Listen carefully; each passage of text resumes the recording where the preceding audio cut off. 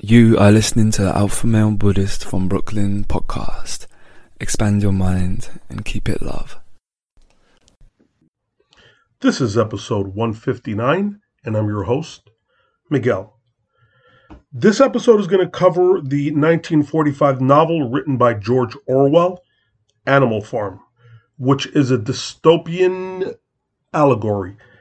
Would seem as if it were written yesterday, or actually written today, because it's exactly what's happening right now to us. So those of you who are current listeners to my show, cool. But those of you who are tuning in for the first time, and this is the first episode that you've heard of mine, I really recommend that you give this episode a good listen. It's going to be my commentary on the novel, and it's going to be the MP3 file of the audiobook. In addition to that, I have a YouTube video, a YouTube movie of this. It's about an hour and a half long, which is the animated interpretation. I don't want to call it a cartoon because it's not. It's in cartoon format, but it's a movie that synchronizes perfectly with the book, and it integrates so deeply with the words of the audiobook or written book that it's astounding. And you really, to get the complete experience and download from this novel, Animal Farm, I recommend that you actually listen to the audiobook on the podcast and then go over to my YouTube channel, which is also Alpha Male Buddhist in YouTube. And you will see it's my most recent video upload, which is Animal Farm. And it's a great reading, by the way. The gentleman that does the reading is very good on this. So before we start, I just want to do a couple of quick shout outs. First of all, shout out to Graham Dunlop from the Grimerica podcast up in Canada. Graham and a few other podcasters are one of the reasons why I started my own show. I mean, in addition to Joe Rogan, as you know the story, but Graham is a really cool dude, and I've gotten some really good teachings out of their podcast. So I recommend that you go check them out over there in Grimerica. Shout out to Frank Babbage on Instagram. Frank Babbage uploads a lot of really cool old school black and white photos, like Americana type shit. And he's got a great IG, so go check him out.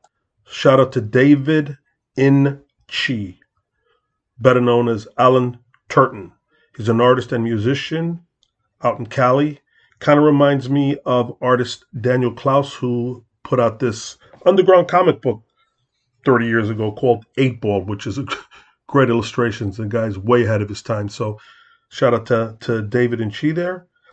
Shout out to the real Mr. Hee, also known as Anwar Sir Mudita on Instagram. Rapper, freedom activist. He's very, very active on Instagram. So I recommend that you guys go check him out. Again, that is the real Mr. Mr. Hehe. Go check him out. New Yorker, rapper, cool dude. Shout out to Ryan Castle, host of the Two Stone Dudes podcast. Go check him out. He gets into a lot of different topics. I know he gets into wrestling, but he's kind of transitioning over to more knowledge-based podcasting. So go check him out. And he's also on Instagram. Shout out to my boy, Javi Trujillo. That's JaviTrujillo. He's an MMA fighter out there in the West Coast. And super cool dude. He's on one of my interviews back a few episodes back, and he's a friend of the show. So shout out to Javi. Shout out to Daniel Fowler out in Nevada. Just, we corresponded a couple of times there, and he's a great dude, man. Great dude, inspirational. Shout out to Israel Gonzalez out in St. Louis. Bodhi, shout out to you. PJ Rose, who's a listener, who did a deep dive, and I think he went all the way back to episode 1, so hopefully he's getting something out of the show. Shout out to Eric Echelons, rapper and musician. He's on Instagram. He's very active. That's Eric Echelons. Go check him out. And if you're curious, you can just go to my followers list and you'll see that most of these people are on there. So we're going to continue with the show. And I almost forgot one more shout out there, and that is to Peak 2 Trail up in the UK. He has been a listener back from the very beginning. I can remember us corresponding back and forth. He gave me some good feedback on the show, which gave me tremendous encouragement. Of course, when you're new at something, it always helps to have that initial, boost and just good feedback from people. And he definitely gave me some good encouragement out there in the beginning of this podcast. So Peak to Trail, he's up in the UK and he has these two awesome dogs and he's just doing the damn thing up there in the UK, just running through the mountains and just being a badass, man. Some real alpha shit. So shout out to you, Peak to Trail. And yeah, so let's get into this episode, man. This episode 159. This is my commentary before I play the audio book. It's going to be on the same file in the same episode. But just I want to put it up front before we get into it because this gets very, very esoteric in the sense of simple and complex. It's like the Tao Te Ching. The Tao, on the surface looks simple, almost childlike, talking about rivers and water and stones, blocks of wood. But as you delve deep into it, it is much more profound than you can ever conceive of. So this movie, like I said, I'm going to play it now, but you need to have don't address this book or don't give this a listen like you would, a normal novel or even some of these philosophy books, because those are on the surface and you have a good understanding of the information being transmitted. But this is an allegory, a dystopian allegory of the Bolshevik Revolution of 1917, which involved Vladimir Lenin. It involved Joseph Stalin, Leon Trotsky, Karl Marx, the author of the Communist Manifesto. I mean, it is exactly what is transpiring today verbatim. Now, I know Orwell has another book, 1984, but in essence, what 1984 is, once all of this has transpired, you're going to be in that controlled actual Animal Farm state, that what do they call it, those FEMA camp type existences. But this is leading up to that, where the people on the farm, quote unquote, Animal Farm, which symbolizes Russia, okay, in the Soviet Union, where the people, they have an overlord, which is Mr. Jones, who represents Tsar Nicholas II. Now, this Mr. Jones beats his animals. He forgets to feed them. They're neglected. And what ends up happening is, by the end of the book, you see a complete 180-degree flip from Mr. Jones being the tyrants to the animals themselves, or a specific group of the animals, which are the pigs. And one specific pig by the name of Napoleon. Okay. There's a lot here to unpack. If you're the type of person you don't get into a lot of details and you just like to, kind of keep it light and stuff like that, it would be good to give it a listen to see if it kind of draws you in and pulls you in. But for those of you who are true students of knowledge, give this one a really, really good listen and pass it on to your friends. This is literally the time that we're in right now. As I said, I've read this book back in the past when, I must have been 14, 15 years old. I had a book report due, if I'm not mistaken, either the next day or 2 days from the current day I was in. And I had no idea what to do. And I kind of almost didn't care either, because that's the kind of student I was. I was a little badass. But I went to the library and I proceeded to go into the fiction areas and such. And basically, I was looking for the thinnest books I could find. So I spotted a really thin book, pulled it out, and it had like Animal Farm was the title, and had pigs and cows on it. I said, man, this is thin. Like, is this really a book? So I went to the librarian. She's like, yeah, it's an author. That's a book, sure. So I ended up writing my book report on Animal Farm. I think I was, first year high school or something. And I handed it in. Teacher gave me, look like Animal Farm. Okay. And I got a good grade on it. So I ended up developing this habit that leaving everything to the last minute as far as my book reports and such. And I read a lot of really profound books, which I selected by virtue of them being very thin. How synchronistic, how serendipitous. But I'll name a couple of the books that I've read, again, just in that same mode. Hermann Hesse Siddhartha, which is about the life of Gautama Buddha. John Hershey's A Single Pebble. Unknown book, but it's got a character in there by the name of Old Good. And he's kind of like the character of Boxer the Strong Horse in Animal Farm. Really, really great book. Wizards of the Upper Amazon by Manuel Cordova Rios. Good book. I read that. That's not a thin book, but I read it just I loved it. I opened it up and read the beginning, and it gets into like the Amazon and stuff like that. Really great spirituality stuff. It's all high school stuff I read. The Dharmapada. Not sure if I read that in high school or shortly after, but it's a very, very thin book written by an author by the name of Siddhartha Gautama, or better known as Buddha, the Awakened One. Now, here's some additional books that I've read, not necessarily that they're thin, but just by virtue of the fact that they really should be, you should really be reading these books and incorporating this, these downloads into your psyche, because basically when you're reading a book, what you're doing is you are reading the distilled knowledge of all of mankind concentrated into one download contained within that book or audiobook. And the power of a book never, ever be underestimated. There's two things in life that should never be underestimated.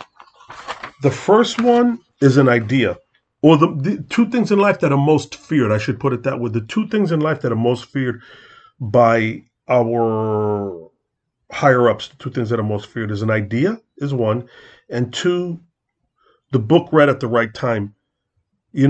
When it's my old adage, when I go back, you might have one person that's a really good worker or musician or whatever, and then you have a second person who is equivalent to them in that discipline, let's say music or writing, whatever. So you have two people. Individually, they equal 10 each, right? But when you combine those two people, so you're combining 10 and 10, that's 20. But when you combine these two people, it's not equal to 10. It's equal to 100, because they're catalysts for one another. And it's just the way of nature. It is what it is. So when a person reads a book at the right time, hey, figure it out for yourself. That's really something that is most feared, And I'm not talking about military. I'm talking about what comes from your mind. Think about this, man. The power of a book. I'm going to name you 3 books, and these 3 books killed probably close to 200 million people in the 20th century, okay? Books by the name of Mein Kampf, written by Hitler, as you know. Karl Marx and Engels' Communist Manifesto, and Mao's Little Red Book out in China. The death and destruction that these little thin books also brought about. Now, I don't know if the Communist Manifesto is a thin book, but I know Mao's little red book is like a little thin book. So never underestimate that. It's the degree and the elevated state of the information being downloaded from this book, because like I said, it's a book is good book is a distillation of all of the knowledge of mankind concentrated into a single download, audiobook / paper book. So it's important that you don't underestimate that and get the right reading list for you to build up your toolbox and have an understanding, because they can take all of your money, they can imprison you, they can do everything to you, but they can never take away your knowledge. Knowledge is like a drug. It's like when I was a young kid, I started reading when I was very young. And I noticed a lot of my friends were running off in different directions, but philosophy is the love of knowledge, Phileo, which is love, and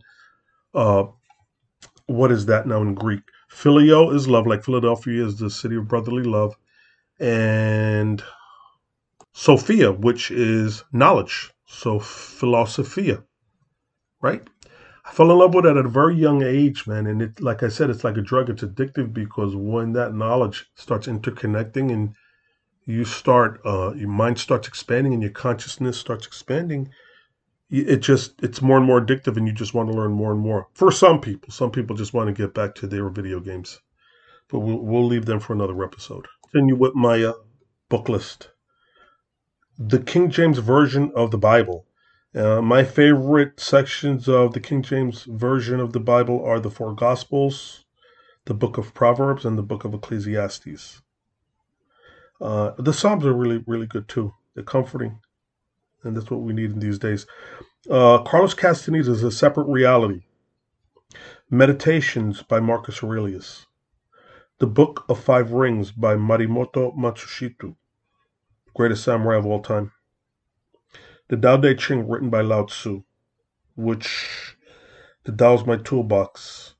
It's everything and nothing.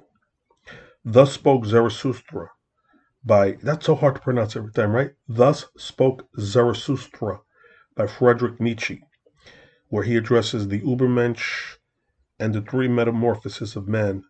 This book is very advanced, and it's not for the timid reader. Nietzsche is at another level. He doesn't keep it simple like the Tao. I mean, you're gonna read his stuff and you'll hear word salads and won't have any idea of what he's speaking about. You'll get nothing out of it, and it'll confuse you. Each is the man. Another book, The Prince by Niccolo Machiavelli. Italian medieval. He invented strategy basically, and he was the first to put real strategy down on paper and write a book of real strategy. Another book is The Archetypes of the Collective Unconscious by Carl Gustav Jung, Jung. Malcolm Speaks. This is a thin book again from the 60s. And it's transcripts of the last year of his life before he was murdered. Another book is Puerto Rican Obituary by Pedro Pitri. This is poetry. You can find it on YouTube. Another book is Gulag Archipelago by Alexander Solzhenitsyn, which deals with the gulags in Soviet Russia, right after the revolution when they were just shipping everybody off to the gulags or concentration camps, work camps. Alexander Solzhenitsyn is deep dude, man. Zen in the Art of Motorcycle Maintenance by Robert M. Pirsig, Pirsig. Very spiritual book. Very metaphorical, allegorical book also, where they talk about motorcycle maintenance, but really he's talking about spirituality. Terence McKenna, True Hallucinations. Those of you who don't know Terence, go to YouTube, type in Terence McKenna. Make sure you're sitting down and hit play. Terence McKenna's the man. 1984 by the same author of Animal Farm. 1984 by George Orwell. Dystopian, futuristic novel, which is basically, we're a step away from that right now. We're at the threshold of 1984, so to speak. The Upanishads, which is Indian Hindu Vedic scripture. Again, it transmits some really deep teachings without being too complicated, where usually Vedic scripture is very complicated. The Hagakure, which is samurai poetry, a collection of poetry by samurais, just to name a few. So we're going to continue down here.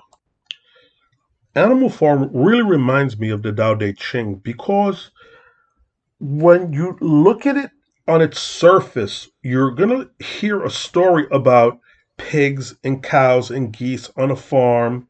But as the story unfolds, you're faced with the crystal clear realization that is the real means of man, or the real nature of man, is to seek power and to corrupt and usurp others around him because he has more power. He who has the power has the resources, and the corrupting nature of power and how it's just really built into our DNA, the nature of absolute power. So when you read the Tao Te Ching, again, you're going to hear, you're going to see stones and water and the wind and fire and such like that, going high and going low. But you're not going to really perceive the true deeper meaning or the allegory within that if your mind is not in a position to accept that. In other words, if you're not the sharpest pen or sharpest knife in the drawer, you're not going to get it. But you'll still read a story and you're going to get a little something out of it. And the same with Animal Farm. You're going to read it and you're going to see that, the farmer came and was feeding them and they had, they went back to the fields and the winter came and they were storing supplies. Yeah, you'll hear that and you will get something out of that because you're reading a true story. And there's truths that come along with what you're reading. But if you are a person that sees this allegory in Animal Farm at a deeper allegorical level, you're going to see that basically it's a representation of the Bolshevik Revolution of 1917, where you have basically everything there set up. If you look at it from a factual standpoint, I had to take notes on this. Old Major represents Vladimir Lenin and Karl Marx. He's the wise old leader, respected, everyone knows him, and he's the one that invented socialism. He invented communism. He invented the game. He wrote that book, Communist Manifesto. So that's Old Major. The next representation is Mr. Jones, who portrays Tsar Nicholas II, who was the mean landowner leader who would beat his people and steal their labor. So that's the second one. Animalism is equal to communism.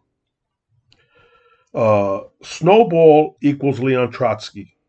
Napoleon equals Joseph Stalin. The dogs equal the Russian KGB agents and secret police who murdered millions of people. Moses the Raven equals the Russian Orthodox Church or religion in general.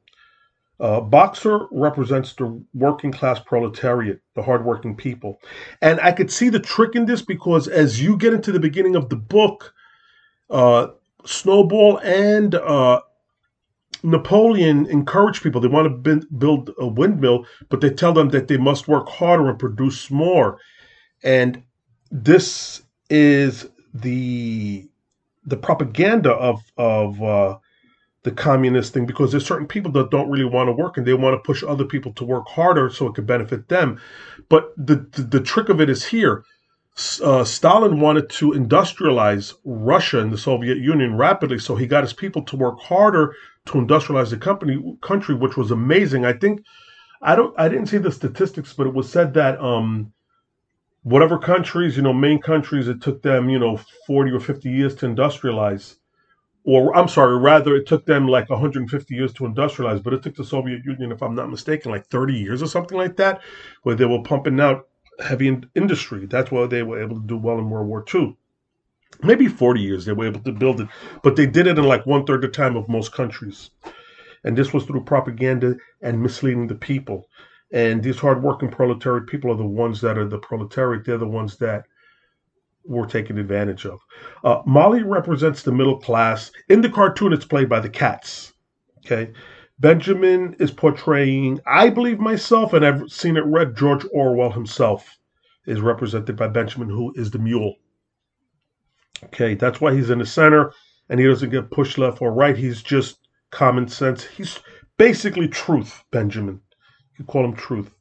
Squirrel represents, it's Vyacheslav Molotov, who was Joseph Stalin's head of propaganda, Pravda and all that, all that bullshit.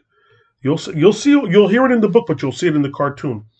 Mr. Pinkerton represents capitalists. Mr. Frederick equals or represents Adolf Hitler. Okay?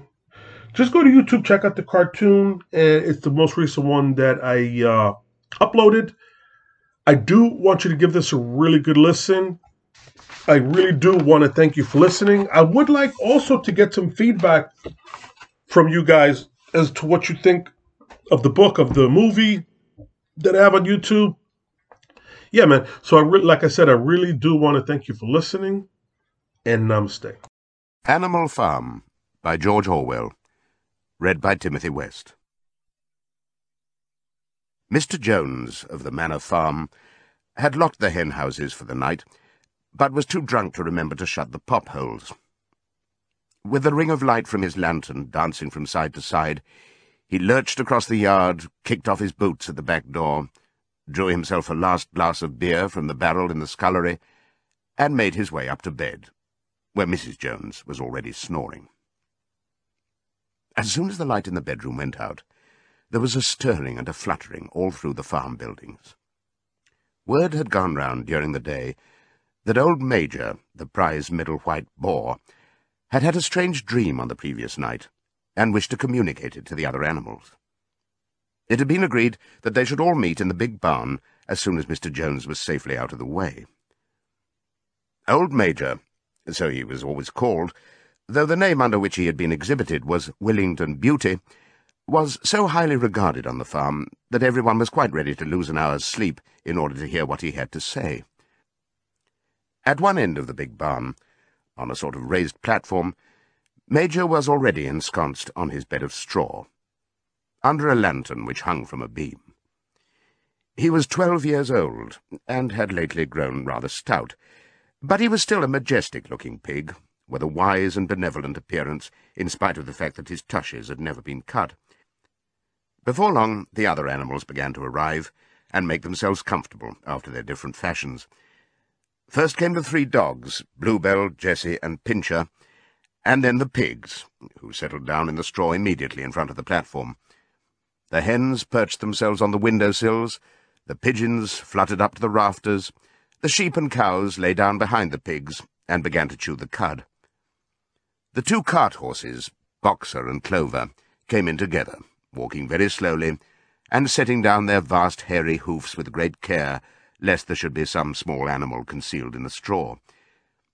Clover was a stout, motherly mare approaching middle life, who had never quite got her figure back after her 4th foal. Boxer was an enormous beast, nearly 18 hands high, and as strong as any 2 ordinary horses put together. A white stripe down his nose gave him a somewhat stupid appearance, and in fact he was not of first-rate intelligence, but he was universally respected for his steadiness of character and tremendous powers of work. After the horses came Muriel, the white goat, and Benjamin, the donkey. Benjamin was the oldest animal on the farm, and the worst-tempered. He seldom talked, and when he did it was usually to make some cynical remark. For instance, he would say that God had given him a tail to keep the flies off, but that he would sooner have had no tail and no flies. Alone among the animals on the farm, he never laughed. If asked why, he would say that he saw nothing to laugh at. Nevertheless, without openly admitting it, he was devoted to Boxer. The 2 of them usually spent their Sundays together in the small paddock beyond the orchard, grazing side by side and never speaking. The 2 horses had just lain down when a brood of ducklings, which had lost their mother, filed into the barn, cheeping feebly and wandering from side to side to find some place where they would not be trodden on. Clover made a sort of wall round them with her great foreleg, and the ducklings nestled down inside it and promptly fell asleep. At the last moment, Molly, the foolish pretty white mare who drew Mr. Jones's trap, came mincing daintily in, chewing at a lump of sugar. She took a place near the front and began flirting her white mane, hoping to draw attention to the red ribbons it was plaited with. Last of all came the cat, who looked round as usual for the warmest place, and finally squeezed herself in between Boxer and Clover. There she purred contentedly throughout Major's speech, without listening to a word of what he was saying. All the animals were now present, except Moses, the tame raven, who slept on a perch behind the back door. When Major saw that they had all made themselves comfortable, and were waiting attentively, he cleared his throat and began, "Comrades, you have already heard about the strange dream that I had last night. But I will come to the dream later. I have something else to say first. I do not think, comrades, that I shall be with you for many months longer, and before I die, I feel it my duty to pass on to you such wisdom as I have acquired. I have had a long life. I have had much time for thought as I lay alone in my stall, and I think I may say that I understand the nature of life on this earth as well as any animal now living. It is about this that I wish to speak to you. Now, comrades, what is the nature of this life of ours? Let us face it, our lives are miserable, laborious, and short. We are born, we are given just so much food as will keep the breath in our bodies, and those of us who are capable of it are forced to work to the last atom of our strength. And the very instant that our usefulness has come to an end, we are slaughtered with hideous cruelty. No animal in England knows the meaning of happiness or leisure after he is a year old. No animal in England is free. The life of an animal is misery and slavery. That is the plain truth.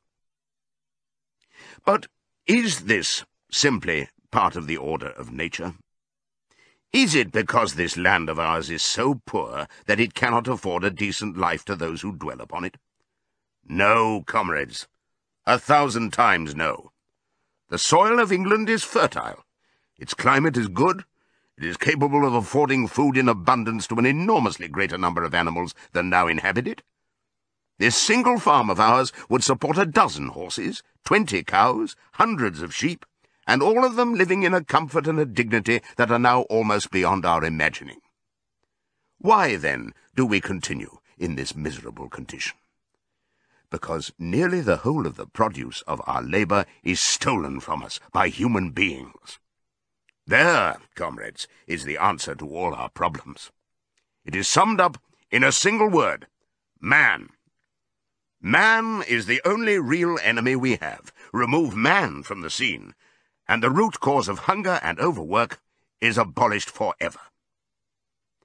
Man is the only creature that consumes without producing. He does not give milk, he does not lay eggs, he is too weak to pull the plough, he cannot run fast enough to catch rabbits, yet he is lord of all the animals. He sets them to work, he gives back to them the bare minimum that will prevent them from starving, and the rest he keeps for himself. Our labour tills the soil, our dung fertilizes it, and yet there is not one of us that owns more than his bare skin. You cows that I see before me, how many thousands of gallons of milk have you given during this last year? And what has happened to that milk which should have been breeding up sturdy calves?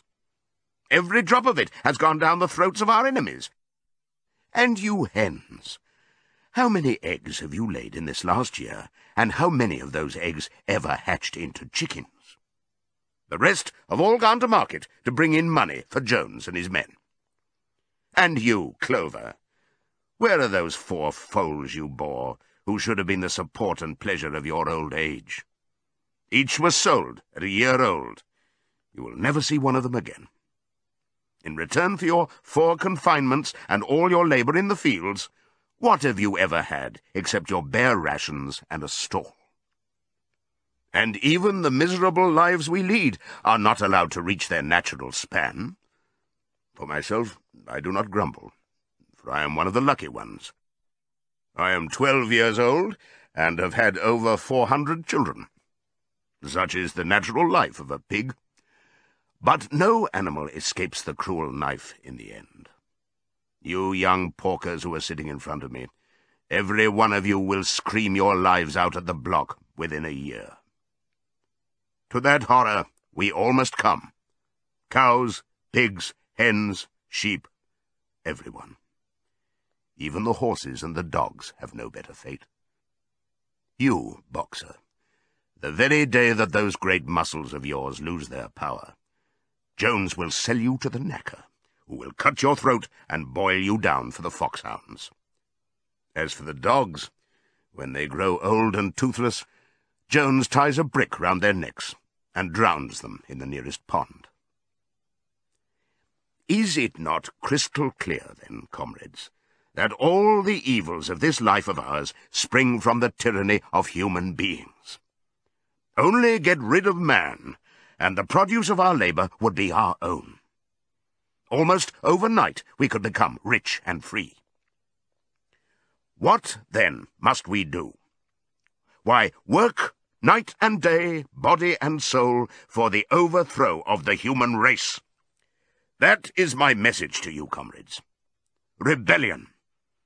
I do not know when that rebellion will come. It might be in a week, or in 100 years. But I know, as surely as I see this straw beneath my feet, that sooner or later justice will be done. Fix your eyes on that, comrades, throughout the short remainder of your lives. And above all, pass on this message of mine to those who come after you, so that future generations shall carry on the struggle until it is victorious. And remember, comrades, your resolution must never falter. No argument must lead you astray. Never listen when they tell you that man and the animals have a common interest, that the prosperity of the one is the prosperity of the others. It is all lies. Man serves the interests of no creature except himself. And among us animals, let there be perfect unity, perfect comradeship in the struggle. All men are enemies. All animals are comrades." At this moment there was a tremendous uproar. While Major was speaking, 4 large rats had crept out of their holes and were sitting on their hind quarters, listening to him. The dogs had suddenly caught sight of them, and it was only by a swift dash for their holes that the rats saved their lives. Major raised his trotter for silence. "Comrades," he said, "here is a point that must be settled. The wild creatures, such as rats and rabbits, are they our friends or our enemies? Let us put it to the vote.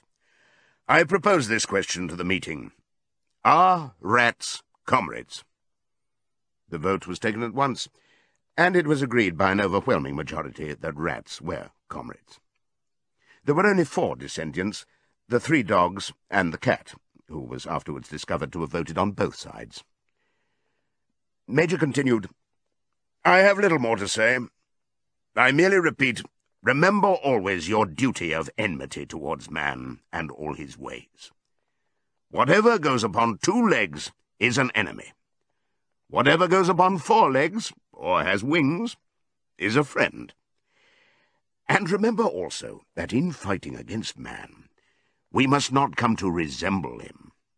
Even when you have conquered him, do not adopt his vices. No animal must ever live in a house, or sleep in a bed, or wear clothes, or drink alcohol, or smoke tobacco, or touch money, or engage in trade. All the habits of man are evil. And above all, no animal must ever tyrannize over his own kind. Weak or strong, clever or simple, we are all brothers. No animal must ever kill any other animal. All animals are equal." And now, comrades, I will tell you about my dream of last night. I cannot describe that dream to you. It was a dream of the earth as it will be when man has vanished. But it reminded me of something that I had long forgotten. Many years ago, when I was a little pig, my mother and the other sows used to sing an old song of which they knew only the tune and the first 3 words. I had known that tune in my infancy, but it had long since passed out of my mind. Last night, however, it came back to me in my dream. And what is more, the words of the song also came back. Words, I am certain, which were sung by the animals of long ago, and have been lost to memory for generations. I will sing you that song now, comrades. I am old, and my voice is hoarse, but when I have taught you the tune, you can sing it better for yourselves. It is called Beasts of England. Old Major cleared his throat and began to sing. As he had said, his voice was hoarse, but he sang well enough, and it was a stirring tune, something between Clementine and La Cucaracha. The words ran, "Beasts of England, beasts of Ireland, beasts of every land and clime, hearken to my joyful tidings of the golden future time. Soon or late the day is coming, tyrant man shall be o'erthrown, and the fruitful fields of England shall be trod by beasts alone. Rings shall vanish from our noses, and the harness from our back. Bit and spur shall rust forever, cruel whips no more shall crack. Riches more than mind can picture, wheat and barley, oats and hay, clover, beans, and mangel wurzels shall be ours upon that day. Bright will shine the fields of England, purer shall its waters be, sweeter yet shall blow its breezes on the day that sets us free. For that day we all must labour, though we die before it break. Cows and horses, geese and turkeys, all must toil for freedom's sake. Beasts of England, beasts of Ireland, beasts of every land and clime, hearken well and spread my tidings of the golden future time. The singing of this song threw the animals into the wildest excitement. Almost before Major had reached the end, they had begun singing it for themselves. Even the stupidest of them had already picked up the tune and a few of the words, and as for the clever ones, such as the pigs and dogs, they had the entire song by heart within a few minutes. And then, after a few preliminary tries, the whole farm burst out into Beasts of England in tremendous unison. The cows lowed it, the dogs whined it, the sheep bleated it, the horses whinnied it, the ducks quacked it. They were so delighted with the song that they sang it right through 5 times in succession, and might have continued singing it all night if they had not been interrupted. Unfortunately, the uproar awoke Mr. Jones, who sprang out of bed, making sure that there was a fox in the yard. He seized the gun which had always stood in a corner of his bedroom, and let fly a charge of No. 6 shot into the darkness. The pellets buried themselves in the wall of the barn, and the meeting broke up hurriedly. Everyone fled to his own sleeping place. The birds jumped onto their perches, the animals settled down in the straw, and the whole farm was asleep in a moment. 3 nights later, old Major died peacefully in his sleep. His body was buried at the foot of the orchard. This was early in March. During the next 3 months, there was much secret activity. Major's speech had given to the more intelligent animals on the farm a completely new outlook on life.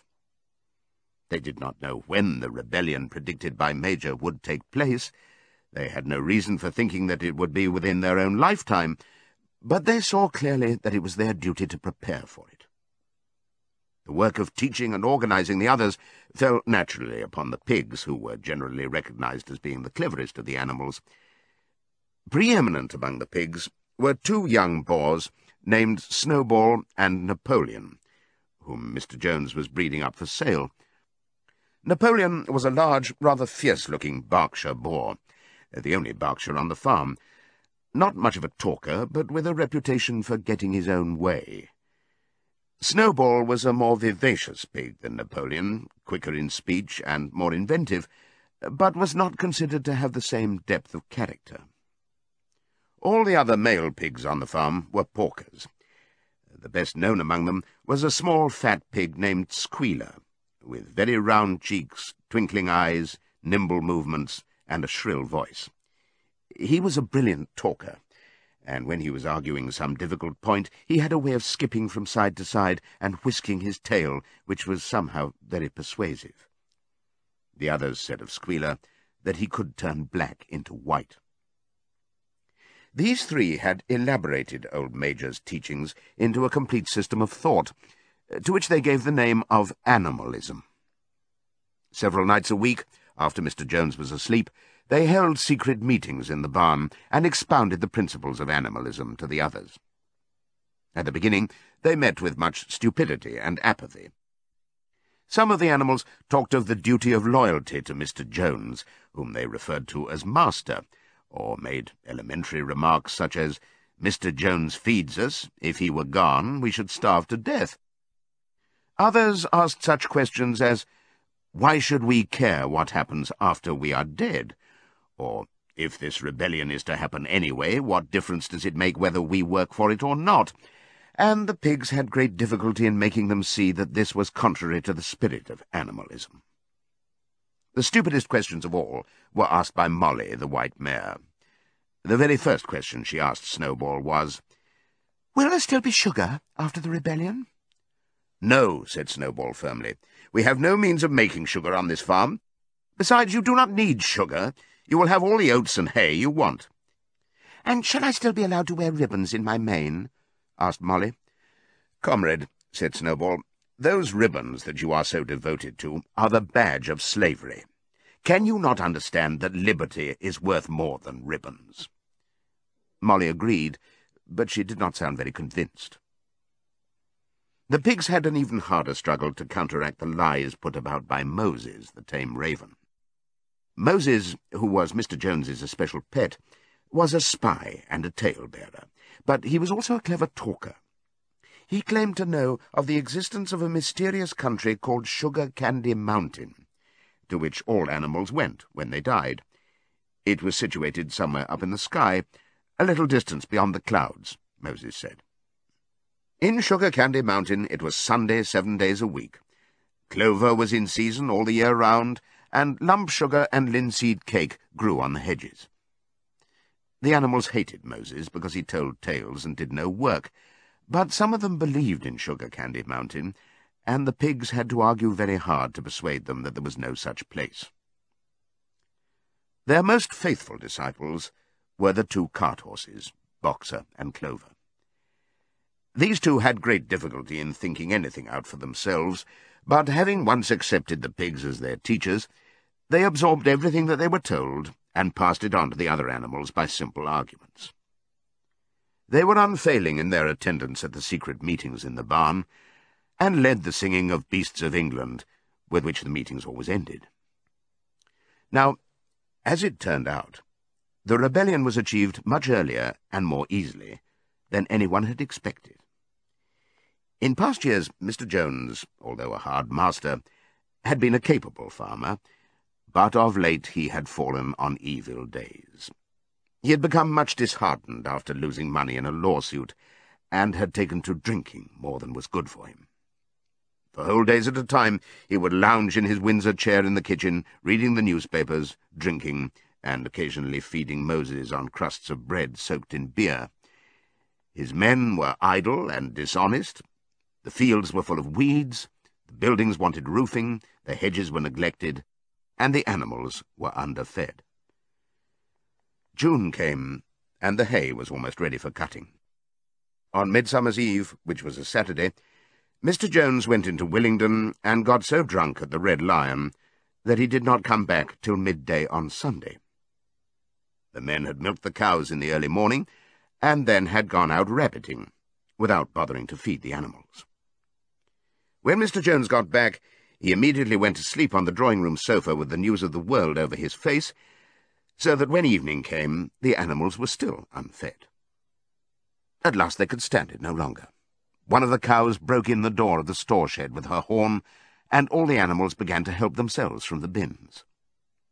It was just then that Mr. Jones woke up. The next moment, he and his 4 men were in the store shed with whips in their hands, lashing out in all directions. This was more than the hungry animals could bear. With one accord, though nothing of the kind had been planned beforehand, they flung themselves upon their tormentors. Jones and his men suddenly found themselves being butted and kicked from all sides. The situation was quite out of their control. They had never seen animals behave like this before, and this sudden uprising of creatures whom they were used to thrashing and maltreating just as they chose frightened them almost out of their wits. After only a moment or two, they gave up trying to defend themselves and took to their heels. A minute later, all 5 of them were in full flight down the cart track that led to the main road, with the animals pursuing them in triumph. Mrs. Jones looked out of the bedroom window, saw what was happening, hurriedly flung a few possessions into a carpet bag, and slipped out of the farm by another way. Moses sprang off his perch and flapped after her, croaking loudly. Meanwhile, the animals had chased Jones and his men out onto the road and slammed the 5-barred gate behind them. And so, almost before they knew what was happening, the rebellion had been successfully carried through. Jones was expelled, and the Manor Farm was theirs. For the first few minutes, the animals could hardly believe in their good fortune. Their first act was to gallop in a body right round the boundaries of the farm, as though to make quite sure that no human being was hiding anywhere upon it. Then they raced back to the farm buildings to wipe out the last traces of Jones's hated reign. The harness room at the end of the stables was broken open. The bits, the nose rings, the dog chains, the cruel knives with which Mr. Jones had been used to castrate the pigs and lambs were all flung down the well. The reins, the halters, the blinkers, the degrading nose-bags were thrown onto the rubbish fire which was burning in the yard. So were the whips. All the animals capered with joy when they saw the whips going up in flames. Snowball also threw onto the fire the ribbons with which the horses' manes and tails had usually been decorated on market days. Ribbons, he said, should be considered as clothes, which are the mark of a human being. All animals should go naked. When Boxer heard this, he fetched the small straw hat which he wore in summer to keep the flies out of his ears, and flung it onto the fire with the rest. In a very little while, the animals had destroyed everything that reminded them of Mr. Jones. Napoleon then led them back to the store shed and served out a double ration of corn to everybody, with 2 biscuits for each dog. Then they sang Beasts of England from end to end 7 times running, and after that they settled down for the night and slept as they had never slept before. But they woke at dawn as usual, and suddenly remembering the glorious thing that had happened, they all raced out into the pasture together. A little way down the pasture there was a knoll that commanded a view of most of the farm. The animals rushed to the top of it and gazed round them in the clear morning light. Yes, it was theirs. Everything that they could see was theirs. In the ecstasy of that thought, they gambolled round and round. They hurled themselves into the air in great leaps of excitement. They rolled in the dew. They cropped mouthfuls of the sweet summer grass. They kicked up clods of the black earth and snuffed its rich scent. Then they made a tour of inspection of the whole farm, and surveyed with speechless admiration the ploughland, the hayfield, the orchard, the pool, the spinney. It was as though they had never seen these things before, and even now they could hardly believe that it was all their own. Then they filed back to the farm buildings and halted in silence outside the door of the farmhouse. That was theirs too, but they were frightened to go inside. After a moment, however, Snowball and Napoleon butted the door open with their shoulders, and the animals entered in single file, walking with the utmost care for fear of disturbing anything. They tiptoed from room to room, afraid to speak above a whisper, and gazing with a kind of awe at the unbelievable luxury, at the beds with their feather mattresses, the looking-glasses, the horsehair sofa, the Brussels carpet, the lithograph of Queen Victoria over the drawing-room mantelpiece. They were just coming down the stairs when Molly was discovered to be missing. Going back, the others found that she had remained behind in the best bedroom. She had taken a piece of blue ribbon from Mrs. Jones's dressing-table and was holding it against her shoulder and admiring herself in the glass in a very foolish manner. The others reproached her sharply, and they went outside.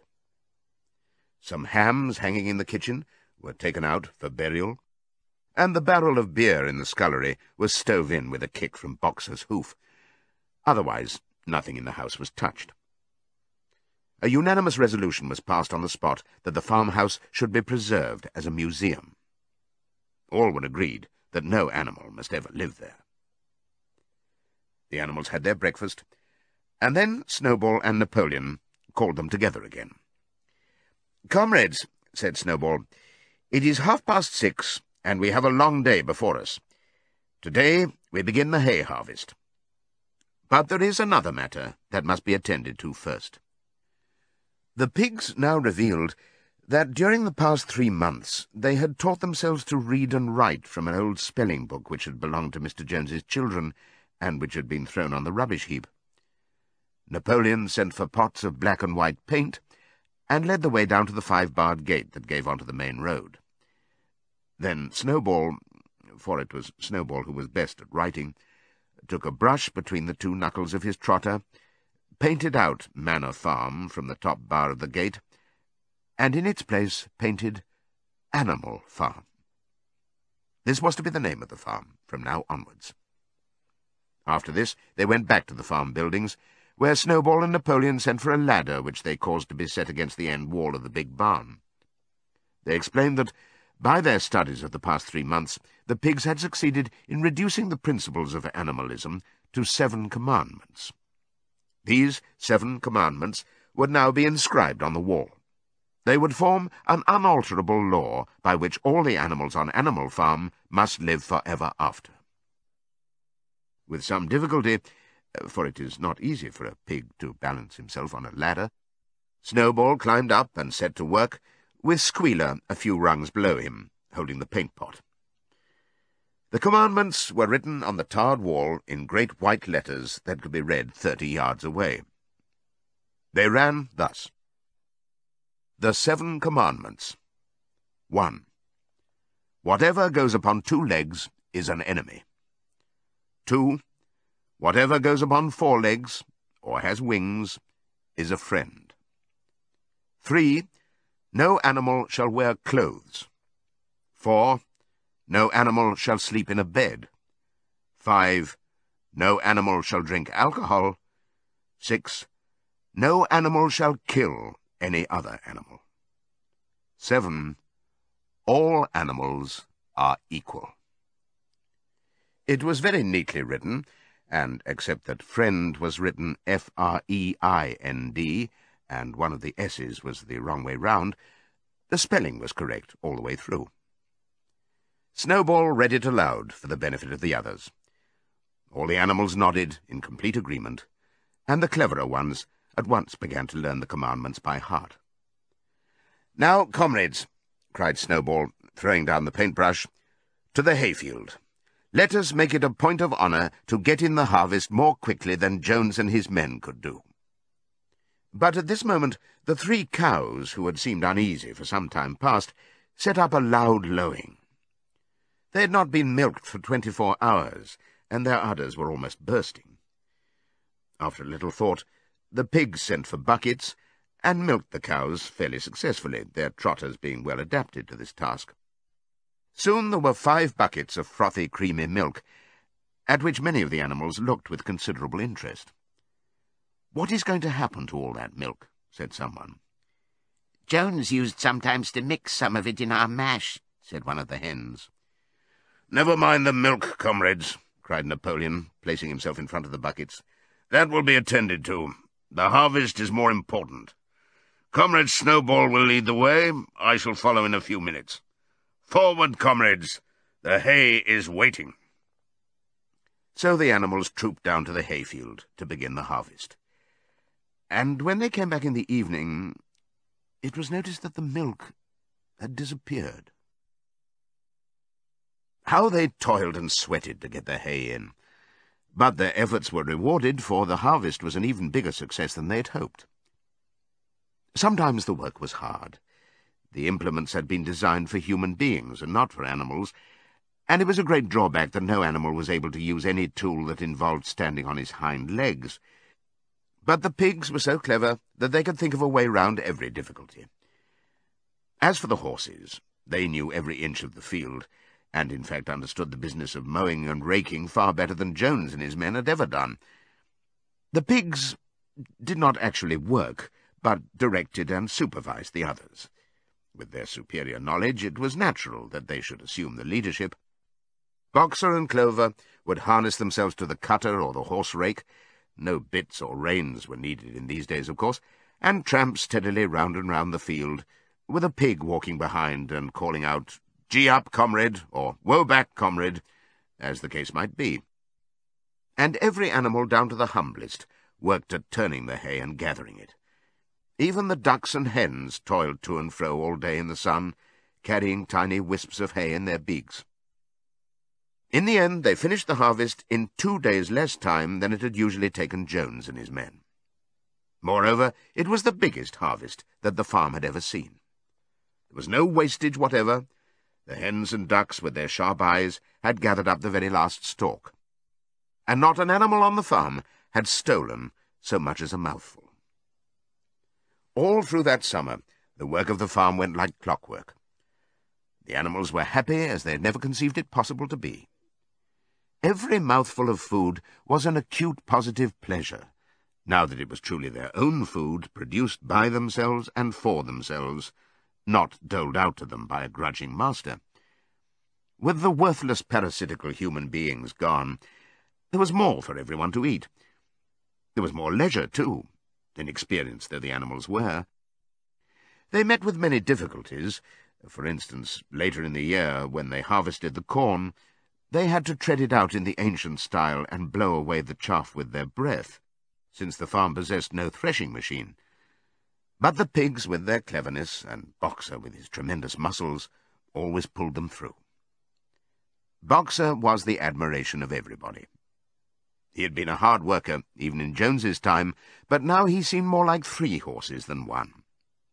There were days when the entire work of the farm seemed to rest upon his mighty shoulders. From morning to night he was pushing and pulling, always at the spot where the work was hardest. He had made an arrangement with one of the cockerels to call him in the mornings half an hour earlier than anyone else, and would put in some volunteer labour at whatever seemed to be most needed before the regular day's work began. His answer to every problem, every setback, was, "I will work harder," which he had adopted as his personal motto. But everyone worked according to his capacity. The hens and ducks, for instance, saved 5 bushels of corn at the harvest by gathering up the stray grains. Nobody stole, nobody grumbled over his rations. The quarrelling and biting and jealousy, which had been normal features of life in the old days, had almost disappeared. Nobody shirked, or almost nobody. Molly, it was true, was not good at getting up in the mornings, and had a way of leaving work early on the ground that there was a stone in her hoof. And the behaviour of the cat was somewhat peculiar. It was soon noticed that when there was work to be done, the cat could never be found. She would vanish for hours on end, and then reappear at meal times, or in the evening after work was over, as though nothing had happened. But she always made such excellent excuses and purred so affectionately that it was impossible not to believe in her good intentions. Old Benjamin the donkey seemed quite unchanged since the rebellion. He did his work in the same slow, obstinate way as he had done it in Jones's time, never shirking, and never volunteering for extra work either. About the rebellion and its results, he would express no opinion. When asked whether he was not happier now that Jones was gone, he would say only, "Donkeys live a long time. None of you has ever seen a dead donkey." And the others had to be content with this cryptic answer. On Sundays there was no work. Breakfast was an hour later than usual, and after breakfast there was a ceremony which was observed every week without fail. First came the hoisting of the flag. Snowball had found in the harness room an old green tablecloth of Mrs. Jones's, and had painted on it a hoof and a horn in white. This was run up the flagstaff in the farmhouse garden every Sunday morning. The flag was green, Snowball explained, to represent the green fields of England, while the hoof and horn signified the future republic of the animals which would arise when the human race had been finally overthrown. After the hoisting of the flag, all the animals trooped into the big barn for a general assembly, which was known as the meeting. Here the work of the coming week was planned out, and resolutions were put forward and debated. It was always the pigs who put forward the resolutions. The other animals understood how to vote, but could never think of any resolutions of their own. Snowball and Napoleon were by far the most active in the debates, but it was noticed that these two were never in agreement. Whatever suggestion either of them made, the other could be counted on to oppose it.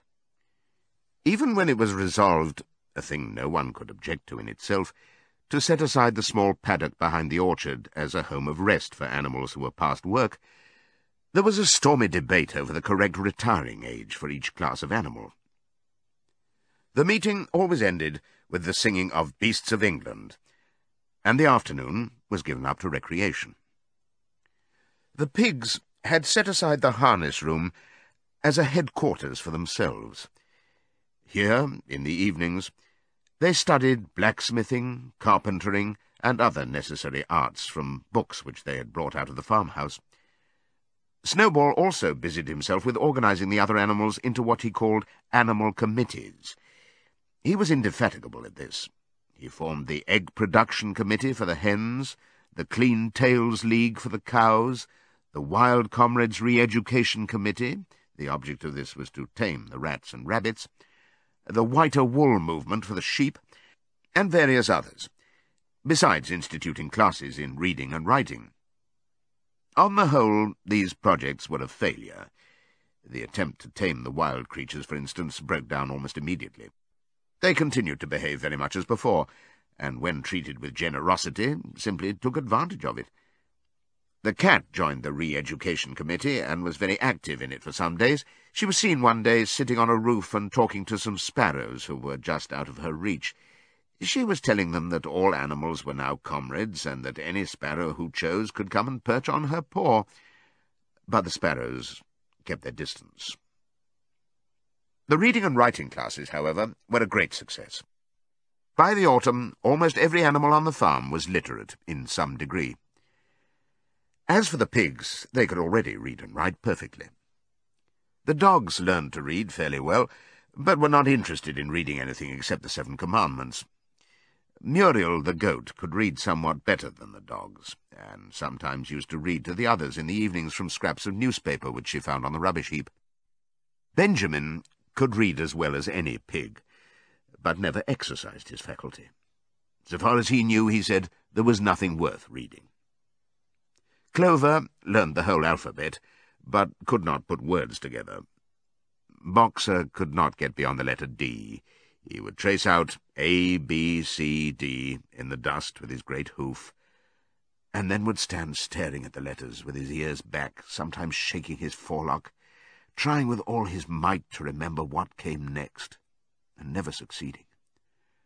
On several occasions, indeed, he did learn E, F, G, H, but by the time he knew them, it was always discovered that he had forgotten A, B, C, and D. Finally, he decided to be content with the first 4 letters, and used to write them out once or twice every day to refresh his memory. Molly refused to learn any but the 5 letters which spelt her own name. She would form these very neatly out of pieces of twig, and would then decorate them with a flower or two, and walk round them, admiring them. None of the other animals on the farm could get further than the letter A. It was also found that the stupider animals, such as the sheep, hens, and ducks, were unable to learn the 7 Commandments by heart. After much thought, Snowball declared that the 7 Commandments could in effect be reduced to a single maxim, namely, 4 legs good, 2 legs bad. This, he said, contained the essential principle of animalism. Whoever had thoroughly grasped it would be safe from human influences.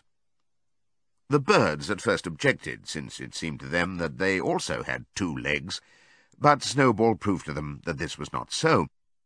A bird's wing, comrades, he said, is an organ of propulsion and not of manipulation. It should therefore be regarded as a leg. The distinguishing mark of man is the hand, the instrument with which he does all his mischief. The birds did not understand Snowball's long words, but they accepted his explanation, and all the humbler animals set to work to learn the new maxim by heart. 4 legs good, 2 legs bad, was inscribed on the end wall of the barn, above the 7 Commandments, and in bigger letters. When they had once got it by heart, the sheep developed a great liking for this maxim, and often as they lay in the field, they would all start bleating, 4 legs good, 2 legs bad, 4 legs good, 2 legs bad, and keep it up for hours on end, never growing tired of it. Napoleon took no interest in Snowball's committees. He said that the education of the young was more important than anything that could be done for those who were already grown up. It happened that Jessie and Bluebell had both whelped soon after the hay harvest, giving birth between them to 9 sturdy puppies. As soon as they were weaned, Napoleon took them away from their mothers, saying that he would make himself responsible for their education. He took them up into a loft, which could only be reached by a ladder from the harness room, and there kept them in such seclusion that the rest of the farm soon forgot their existence. The mystery of where the milk went to was soon cleared up. It was mixed every day into the pig's mash. The early apples were now ripening, and the grass of the orchard was littered with windfalls. The animals had assumed, as a matter of course, that these would be shared out equally. One day, however, the order went forth that all the windfalls were to be collected and brought to the harness room, for the use of the pigs. At this, some of the other animals murmured, but it was no use. All the pigs were in full agreement on this point, even Snowball and Napoleon. Squealer was sent to make the necessary explanations to the others. "Comrades," he cried, "you do not imagine, I hope, that we pigs are doing this in a spirit of selfishness and privilege. Many of us actually dislike milk and apples. I dislike them myself. Our sole object in taking these things is to preserve our health. Milk and apples, this has been proved by science, comrades, contain substances absolutely necessary to the well-being of a pig. We pigs are brain workers. The whole management and organization of this farm depend on us. Day and night we are watching over your welfare. It is for your sake that we drink that milk and eat those apples. Do you know what would happen if we pigs failed in our duty? Jones would come back. Yes, Jones would come back.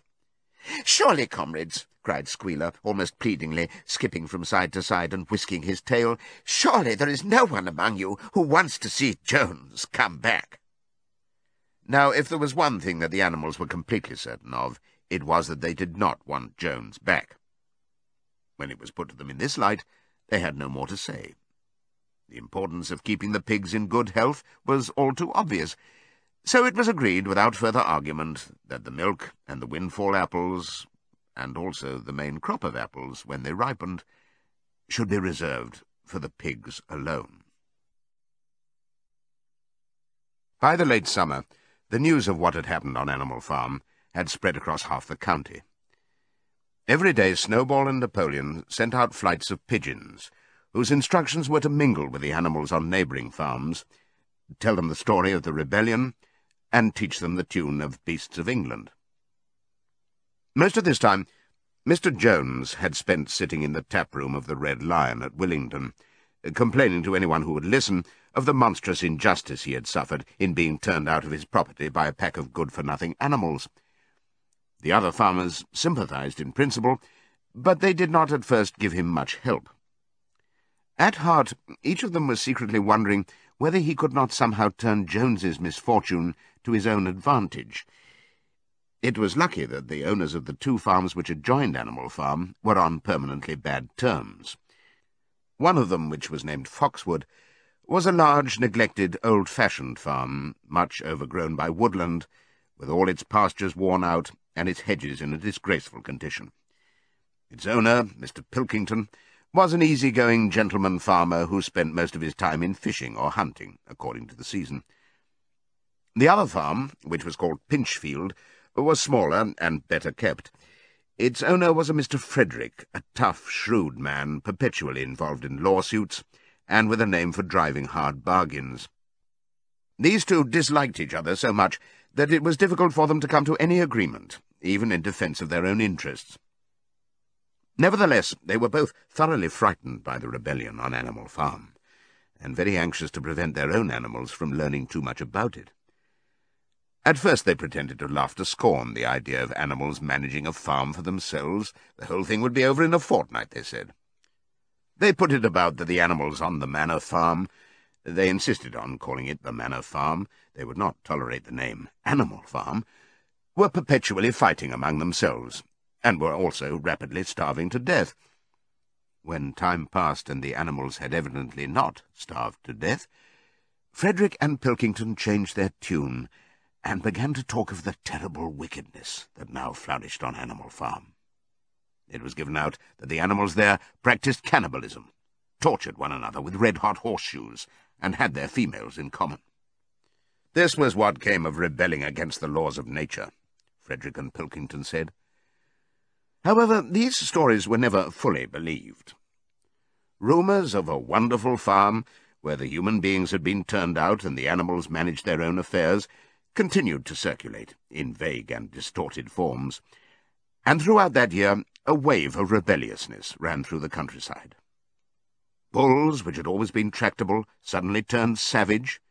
Sheep broke down hedges and devoured the clover. Cows kicked the pail over. Hunters refused their fences and shot their riders onto the other side. Above all, the tune and even the words of Beasts of England were known everywhere. It had spread with astonishing speed. The human beings could not contain their rage when they heard this song, though they pretended to think it merely ridiculous. They could not understand, they said, how even animals could bring themselves to sing such contemptible rubbish. Any animal caught singing it was given a flogging on the spot. And yet the song was irrepressible. The blackbirds whistled it in the hedges, the pigeons cooed it in the elms, it got into the din of the smithies and the tune of the church bells.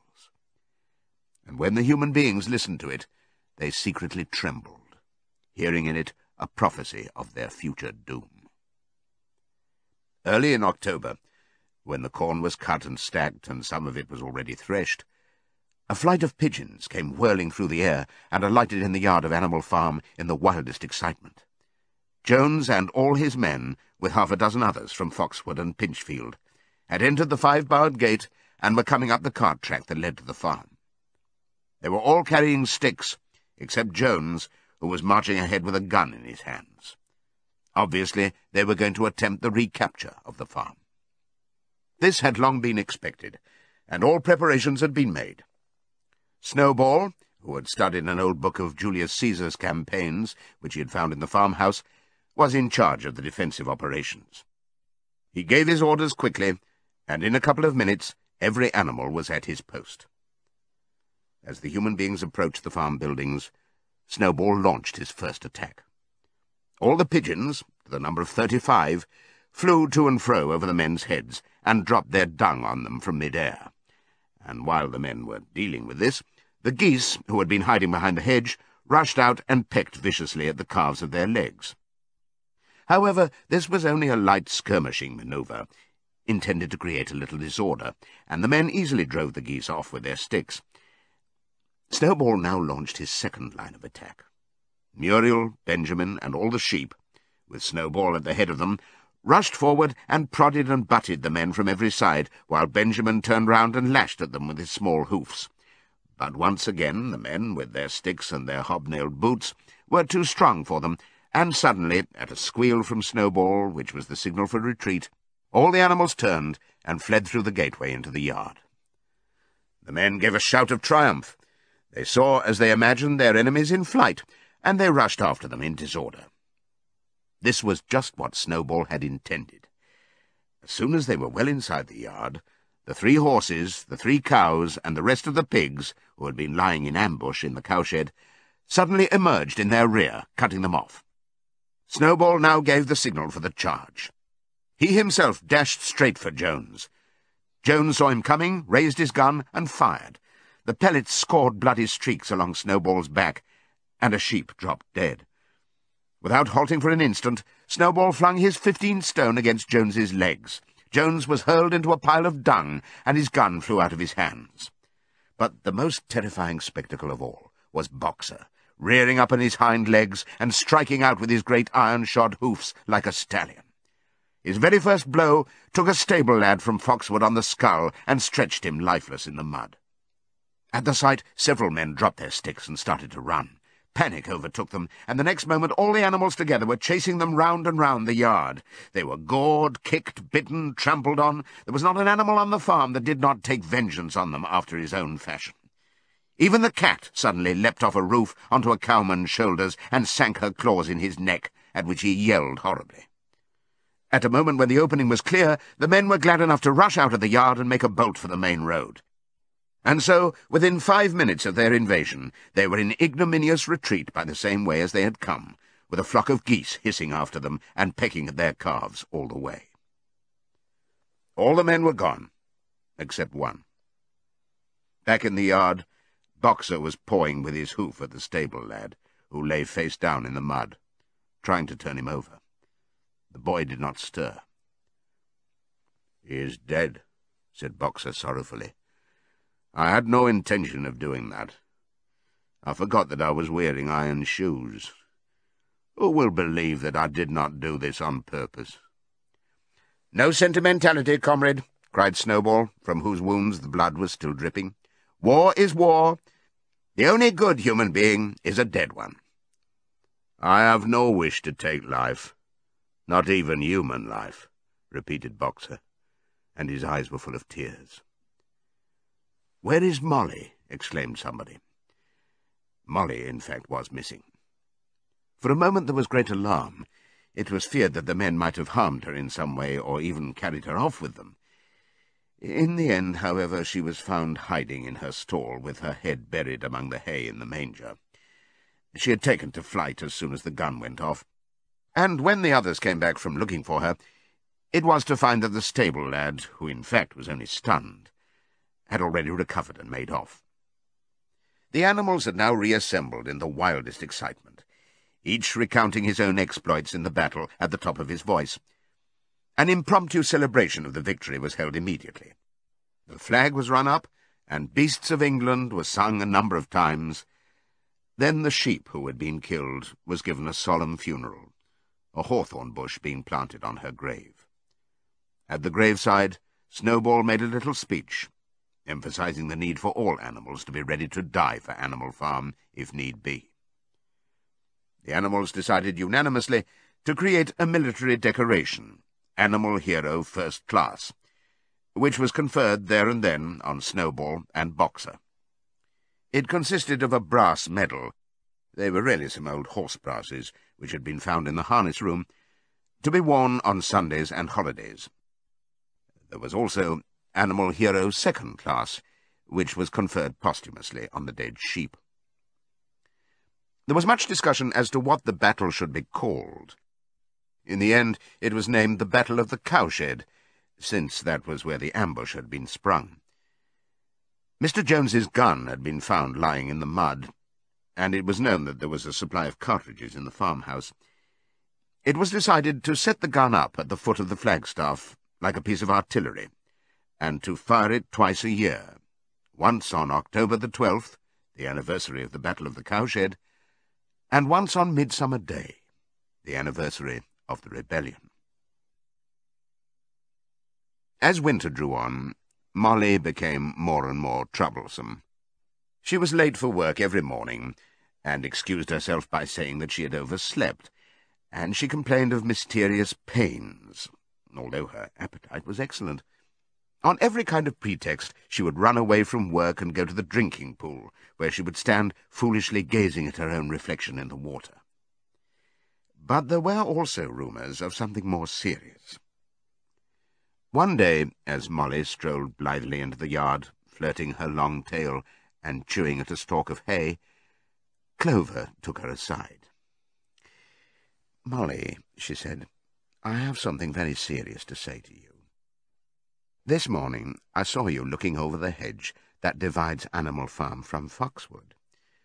One of Mr. Pilkington's men was standing on the other side of the hedge, and I was a long way away, but I'm almost certain I saw this.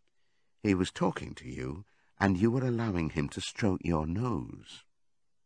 What does that mean, Molly?" "It didn't. I wasn't.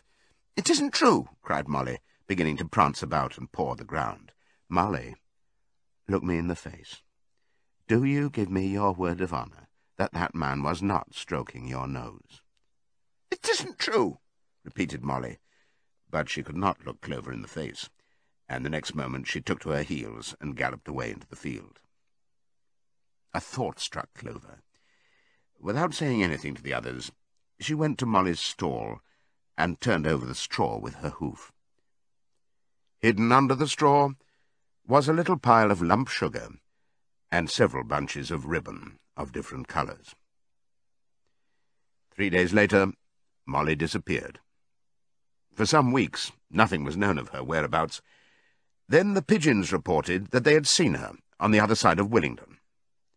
She was between the shafts of a smart dog-cart, painted red and black, which was standing outside a public house. A fat, red-faced man in check breeches and gaiters, who looked like a publican, was stroking her nose and feeding her with sugar. Her coat was newly clipped, and she wore a scarlet ribbon round her forelock. She appeared to be enjoying herself, so the pigeons said. None of the animals ever mentioned Molly again. In January, there came bitterly hard weather. The earth was like iron, and nothing could be done in the fields. Many meetings were held in the big barn, and the pigs occupied themselves with planning out the work of the coming season. It had come to be accepted that the pigs, who were manifestly cleverer than the other animals, should decide all questions of farm policy, though their decisions had to be ratified by a majority vote. This arrangement would have worked well enough if it had not been for the disputes between Snowball and Napoleon. These two disagreed at every point where disagreement was possible. If one of them suggested sowing a bigger acreage with barley, the other was certain to demand a bigger acreage of oats, and if one of them said that such and such a field was just right for cabbages, the other would declare that it was useless for anything except roots.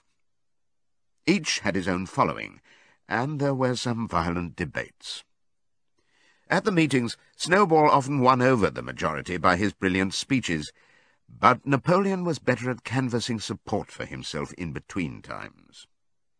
He was especially successful with the sheep.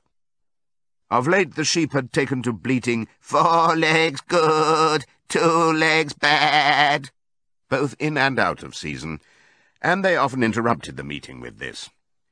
It was noticed that they were especially liable to break into 4 legs good, 2 legs bad at crucial moments in Snowball's speeches. Snowball had made a close study of some back numbers of the Farmer and Stock Breeder which he had found in the farmhouse, and was full of plans for innovations and improvements. He talked learnedly about field drains, silage, and basic slag, and had worked out a complicated scheme for all the animals to drop their dung directly in the fields at a different spot every day, to save the labour of cartage. Napoleon produced no schemes of his own, but said quietly that Snowball's would come to nothing, and seemed to be biding his time. But of all their controversies, none was so bitter as the one that took place over the windmill. In the long pasture, not far from the farm buildings, there was a small knoll, which was the highest point on the farm.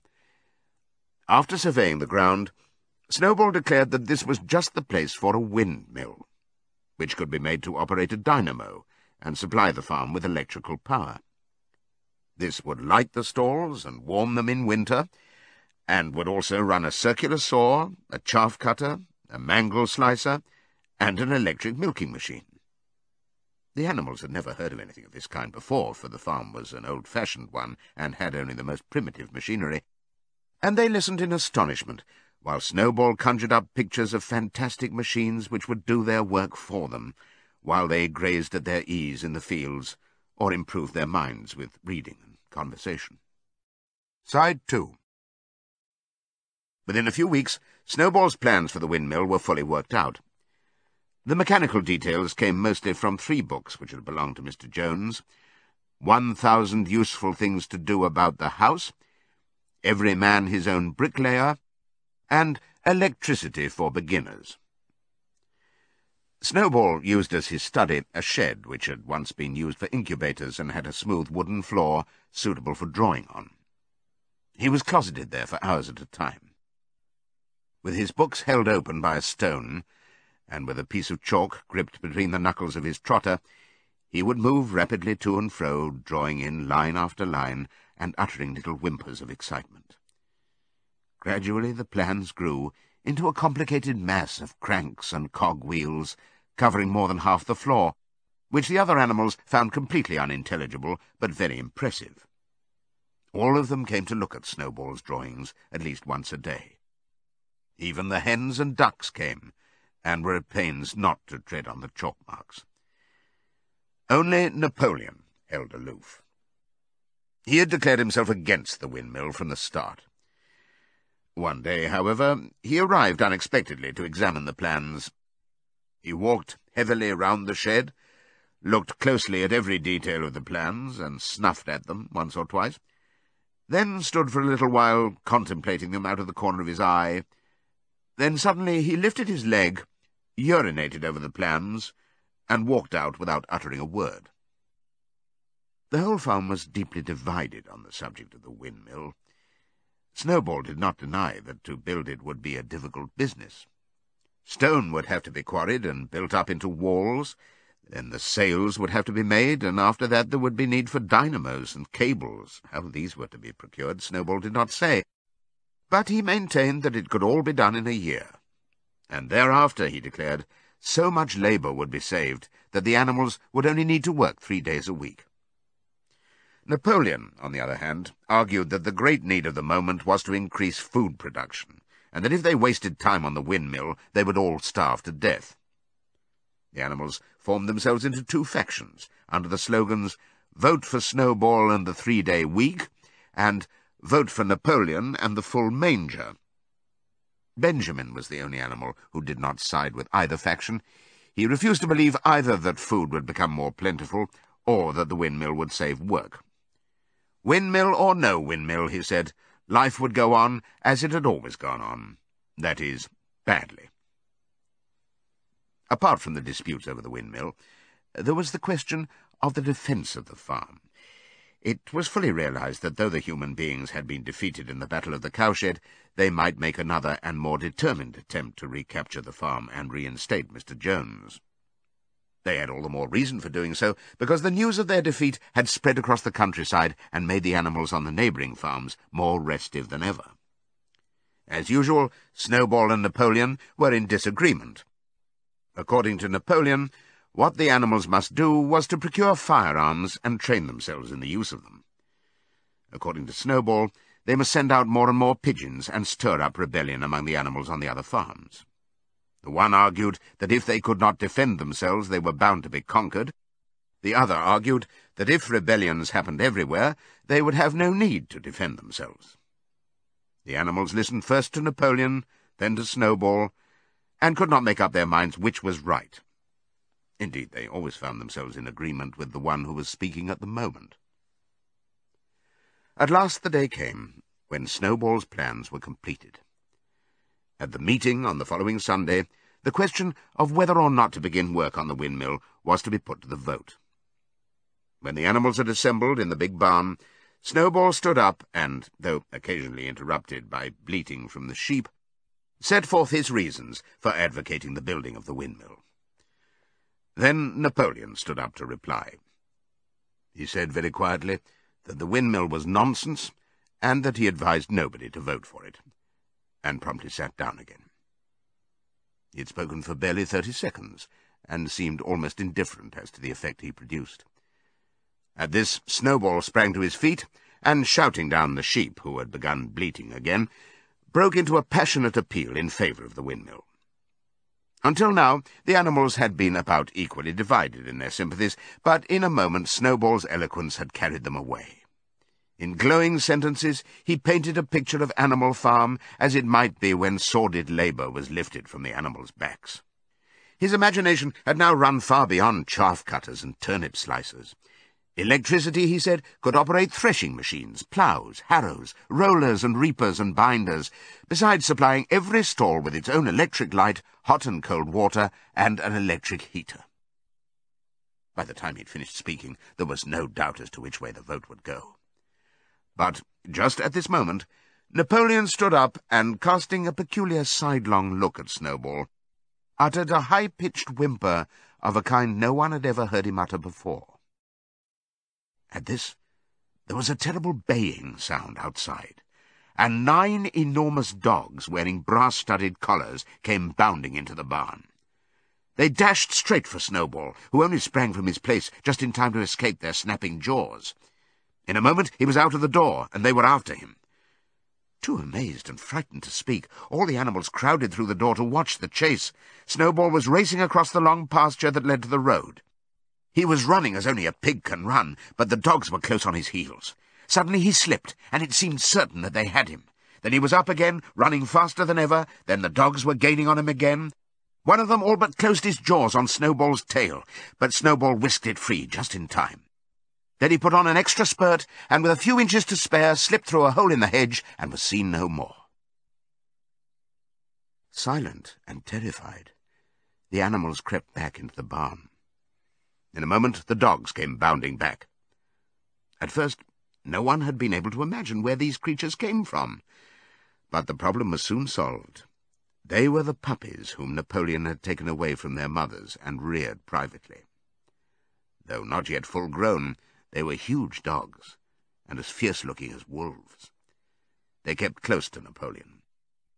It was noticed that they wagged their tails to him in the same way as the other dogs had been used to do to Mr. Jones. Napoleon, with the dogs following him, now mounted onto the raised portion of the floor where Major had previously stood to deliver his speech. He announced that from now on the Sunday morning meetings would come to an end. They were unnecessary, he said, and wasted time. In future, all questions relating to the working of the farm would be settled by a special committee of pigs, presided over by himself. These would meet in private and afterwards communicate their decisions to the others. The animals would still assemble on Sunday mornings to salute the flag, sing Beasts of England, and receive their orders for the week, but there would be no more debates. In spite of the shock that Snowball's expulsion had given them, the animals were dismayed by this announcement. Several of them would have protested if they could have found the right arguments. Even Boxer was vaguely troubled. He set his ears back, shook his forelock several times, and tried hard to marshal his thoughts, but in the end he could not think of anything to say.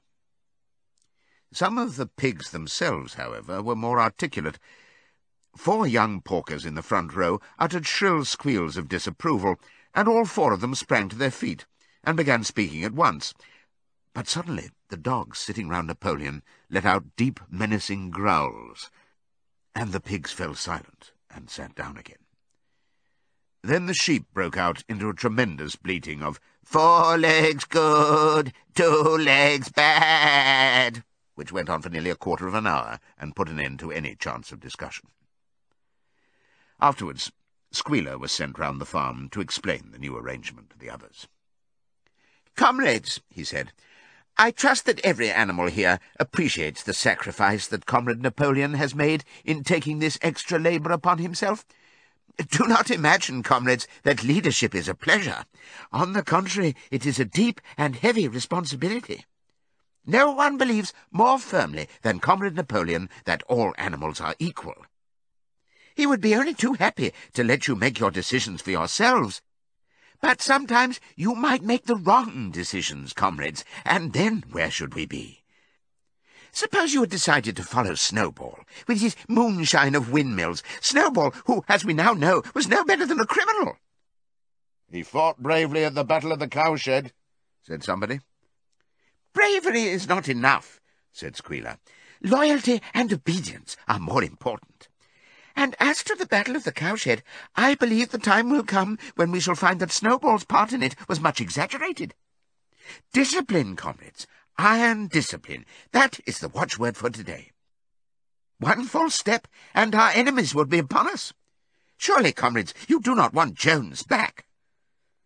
Once again, this argument was unanswerable. Certainly the animals did not want Jones back. If the holding of debates on Sunday mornings was liable to bring him back, then the debates must stop. Boxer, who had now had time to think things over, voiced the general feeling by saying, "If Comrade Napoleon says it, it must be right." And from then on he adopted the maxim, "Napoleon is always right," in addition to his private motto of, "I will work harder." By this time the weather had broken, and the spring ploughing had begun. The shed where Snowball had drawn his plans of the windmill had been shut up, and it was assumed that the plans had been rubbed off the floor. Every Sunday morning at 10 o'clock, the animals assembled in the big barn to receive their orders for the week. The skull of old Major, now clean of flesh, had been disinterred from the orchard and set up on a stump at the foot of the flagstaff beside the gun. After the hoisting of the flag, the animals were required to file past the skull in a reverent manner before entering the barn. Nowadays they did not sit all together, as they had done in the past. Napoleon, with Squealer and another pig named Minimus, who had a remarkable gift for composing songs and poems, sat on the front of the raised platform, with the 9 young dogs forming a semicircle round them, and the other pigs sitting behind. The rest of the animals sat facing them in the main body of the barn. Napoleon read out the orders for the week in a gruff, soldierly style, and after a single singing of Beasts of England, all the animals dispersed. On the third Sunday after Snowball's expulsion, the animals were somewhat surprised to hear Napoleon announce that the windmill was to be built after all. He did not give any reason for having changed his mind, but merely warned the animals that this extra task would mean very hard work. It might even be necessary to reduce their rations. The plans, however, had all been prepared, down to the last detail.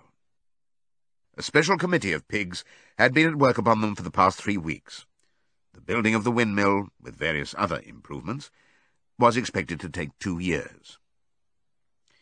That evening, Squealer explained privately to the other animals that Napoleon had never in reality been opposed to the windmill. On the contrary, it was he who had advocated it in the beginning, and the plan which Snowball had drawn on the floor of the incubator shed had actually been stolen from among Napoleon's papers. The windmill was, in fact, Napoleon's own creation. Why, then, asked somebody, had he spoken so strongly against it? Here Squealer looked very sly. That, he said, was Comrade Napoleon's cunning. He had seemed to oppose the windmill simply as a manoeuvre to get rid of Snowball, who was a dangerous character and a bad influence. Now that Snowball was out of the way, the plan could go forward without his interference. This, said Squealer, was something called tactics. He repeated a number of times, "Tactics, comrades, tactics!" skipping round and whisking his tail with a merry laugh. The animals were not certain what the word meant, but Squealer spoke so persuasively, and the 3 dogs who happened to be with him growled so threateningly, that they accepted his explanation without further questions. All that year the animals worked like slaves. But they were happy in their work. They grudged no effort or sacrifice, well aware that everything they did was for the benefit of themselves and those of their kind who would come after them, and not for a pack of idle, thieving human beings. Throughout the spring and summer they worked a 60-hour week, and in August Napoleon announced that there would be work on Sunday afternoons as well. This work was strictly voluntary, but any animal who absented himself from it would have his rations reduced by half. Even so, it was found necessary to leave certain tasks undone. The harvest was a little less successful than in the previous year, and 2 fields which should have been sown with roots in the early summer were not sown because the ploughing had not been completed early enough. It was possible to foresee that the coming winter would be a hard one. The windmill presented unexpected difficulties.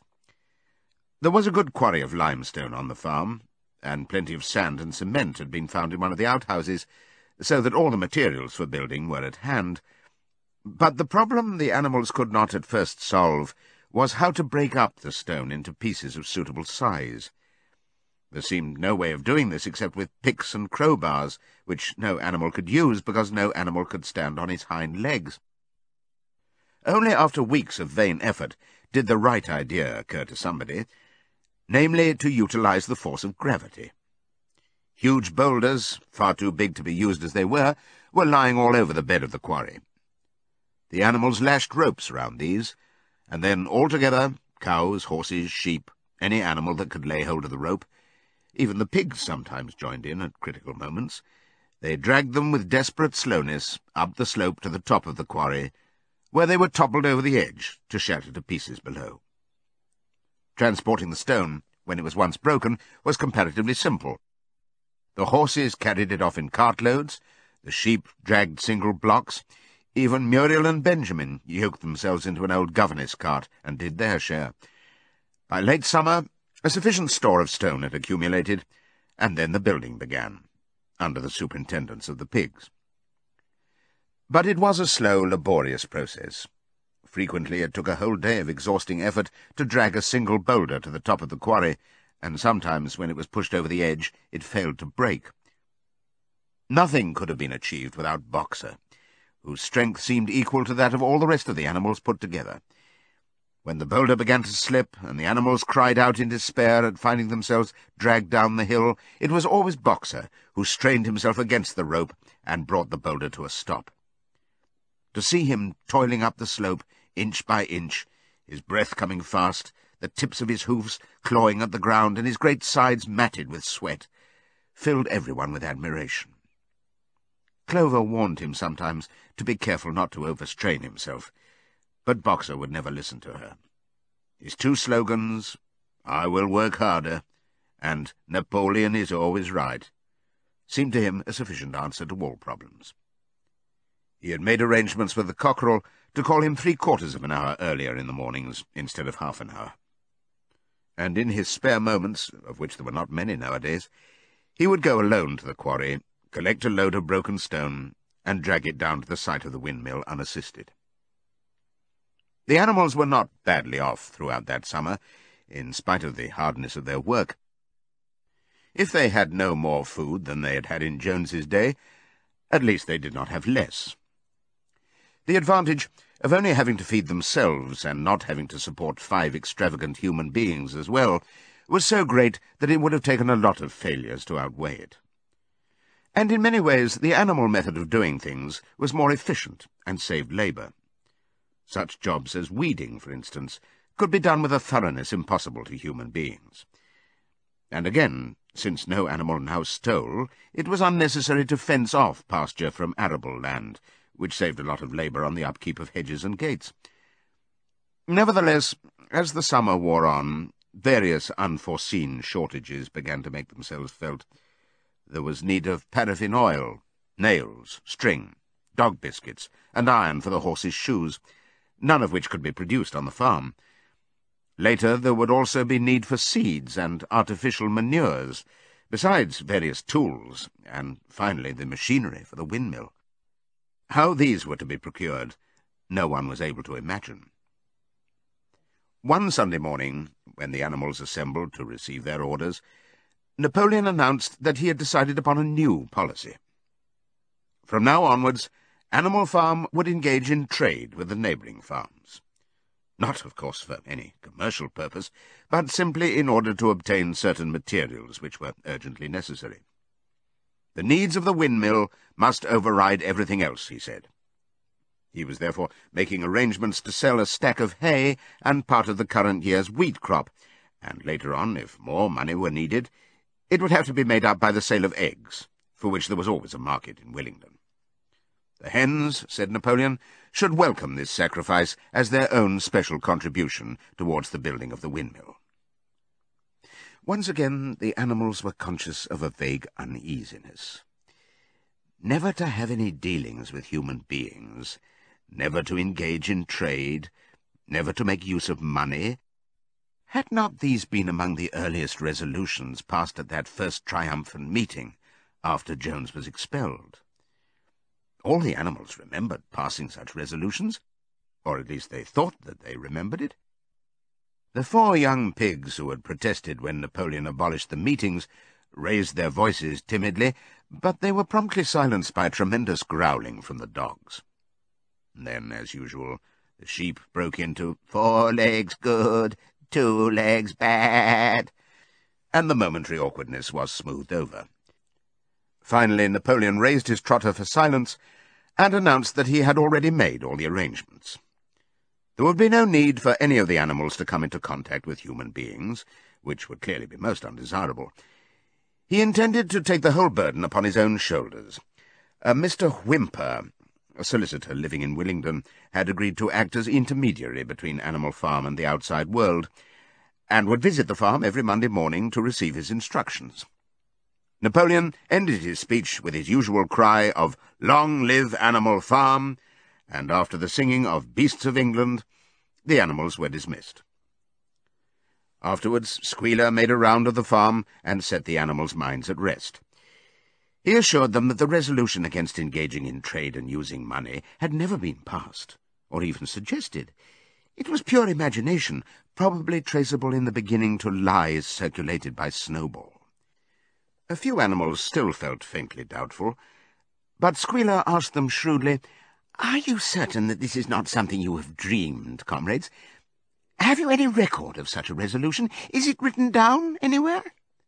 And since it was certainly true that nothing of the kind existed in writing, the animals were satisfied that they had been mistaken. Every Monday, Mr. Whymper visited the farm as had been arranged. He was a sly-looking little man with side whiskers, a solicitor in a very small way of business, but sharp enough to have realized earlier than anyone else that Animal Farm would need a broker, and that the commissions would be worth having. The animals watched his coming and going with a kind of dread, and avoided him as much as possible. Nevertheless, the sight of Napoleon on all fours delivering orders to Whymper, who stood on 2 legs, roused their pride and partly reconciled them to the new arrangement. Their relations with the human race were now not quite the same as they had been before. The human beings did not hate Animal Farm any less now that it was prospering. Indeed, they hated it more than ever. Every human being held it as an article of faith that the farm would go bankrupt sooner or later, and above all that the windmill would be a failure.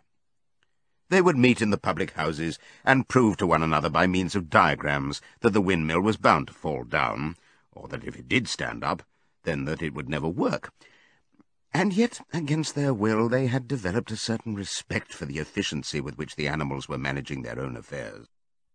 One symptom of this was that they had begun to call Animal Farm by its proper name, and ceased to pretend that it was called the Manor Farm. They had also dropped their championship of Jones, who had given up hope of getting his farm back and gone to live in another part of the county. Except through Whymper, there was as yet no contact between Animal Farm and the outside world, but there were constant rumours that Napoleon was about to enter into a definite business agreement, either with Mr. Pilkington of Foxwood or with Mr. Frederick of Pinchfield, but never, it was noticed, with both simultaneously. It was about this time that the pigs suddenly moved into the farmhouse and took up their residence there.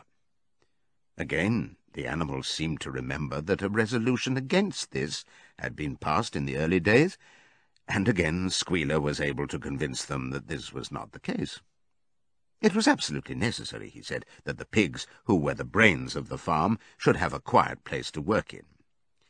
It was also more suited to the dignity of the leader, for of late he had taken to speaking of Napoleon under the title of leader, to live in a house than in a mere sty. Nevertheless, some of the animals were disturbed when they heard that the pigs not only took their meals in the kitchen and used the drawing-room as a recreation room, but also slept in the beds. Boxer passed it off as usual with, "Napoleon is always right." But Clover, who thought she remembered a definite ruling against beds, went to the end of the barn and tried to puzzle out the 7 commandments which were inscribed there. Finding herself unable to read more than individual letters, she fetched Muriel. "Muriel," she said, "read me the 4th commandment. Does it not say something about never sleeping in a bed?" With some difficulty, Muriel spelt it out. "It says, 'No animal shall sleep in a bed with sheets,'" she announced finally. Curiously enough, Clover had not remembered that the 4th commandment mentioned sheets, but as it was there on the wall, it must have done so. And Squealer, who happened to be passing at this moment, attended by 2 or 3 dogs, was able to put the whole matter in its proper perspective. "You have heard, then, comrades," he said, "that we pigs now sleep in the beds of the farmhouse. And why not? You did not suppose, surely, that there was ever a ruling against beds? A bed merely means a place to sleep in. A pile of straw in a stall is a bed, properly regarded. The rule was against sheets, which are a human invention. We have removed the sheets from the farmhouse beds and sleep between blankets. Very comfortable beds they are, too, but not more comfortable than we need, I can tell you, comrades, with all the brain work we have to do nowadays. You would not rob us of our repose, would you, comrades? You would not have us too tired to carry out our duties? Surely none of you wishes to see Jones back?" The animals reassured him on this point immediately, and no more was said about the pigs sleeping in the farmhouse beds. And when, some days afterwards, it was announced that from now on the pigs would get up an hour later in the mornings than the other animals, no complaint was made about that either. By the autumn, the animals were tired, but happy.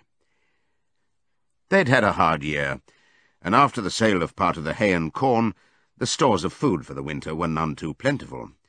But the windmill compensated for everything. It was almost half built now. After the harvest there was a stretch of clear, dry weather, and the animals toiled harder than ever, thinking it well worth while to plod to and fro all day with blocks of stone, if by doing so they could raise the walls another foot. Boxer would even come out at nights and work for an hour or two on his own by the light of the harvest moon. In their spare moments the animals would walk round and round the half-finished mill, admiring the strength and perpendicularity of its walls, and marvelling that they should ever have been able to build anything so imposing. Only old Benjamin refused to grow enthusiastic about the windmill, though, as usual, he would utter nothing beyond the cryptic remark that donkeys live a long time. November came, with raging southwest winds. Building had to stop because it was now too wet to mix the cement. Finally there came a night when the gale was so violent that the farm buildings rocked on their foundations and several tiles were blown off the roof of the barn. The hens woke up squawking with terror because they had all dreamed simultaneously of hearing a gun go off in the distance. In the morning the animals came out of their stalls to find that the flagstaff had been blown down and an elm tree at the foot of the orchard had been plucked up like a radish. They had just noticed this when a cry of despair broke from every animal's throat. A terrible sight had met their eyes. The windmill was in ruins. With one accord they dashed down to the spot. Napoleon, who seldom moved out of a walk, raced ahead of them all.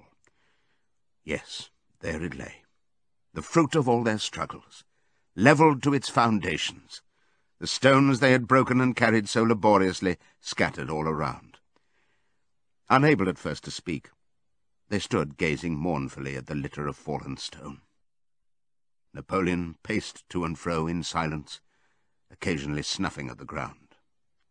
His tail had grown rigid and twitched sharply from side to side, a sign in him of intense mental activity.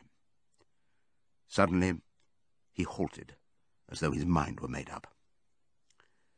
"Comrades," he said quietly, "do you know who is responsible for this? Do you know the enemy who has come in the night and overthrown our windmill? Snowball!" He suddenly roared in a voice of thunder. "Snowball has done this thing. In sheer malignity, thinking to set back our plans and avenge himself for his ignominious expulsion, this traitor has crept here under cover of night and destroyed our work of nearly a year. Comrades, here and now I pronounce the death sentence upon Snowball. Animal hero second class and half a bushel of apples to any animal who brings him to justice. A full bushel to anyone who captures him alive." The animals were shocked beyond measure to learn that even Snowball could be guilty of such an action. There was a cry of indignation, and everyone began thinking out ways of catching Snowball if he should ever come back. Almost immediately, the footprints of a pig were discovered in the grass at a little distance from the knoll. They could only be traced for a few yards, but appeared to lead to a hole in the hedge. Napoleon snuffed deeply at them and pronounced them to be Snowball's. He gave it as his opinion that Snowball had probably come from the direction of Foxwood Farm. "No more delays, comrades," cried Napoleon when the footprints had been examined. "There is work to be done. This very morning we begin rebuilding the windmill, and we will build all through the winter, rain or shine. We will teach this miserable traitor that he cannot undo our work so easily. Remember, comrades, there must be no alteration in our plans. They shall be carried out to the day. Forward, comrades! Long live the windmill! Long live Animal Farm!" It was a bitter winter. The stormy weather was followed by sleet and snow, and then by a hard frost which did not break till well into February.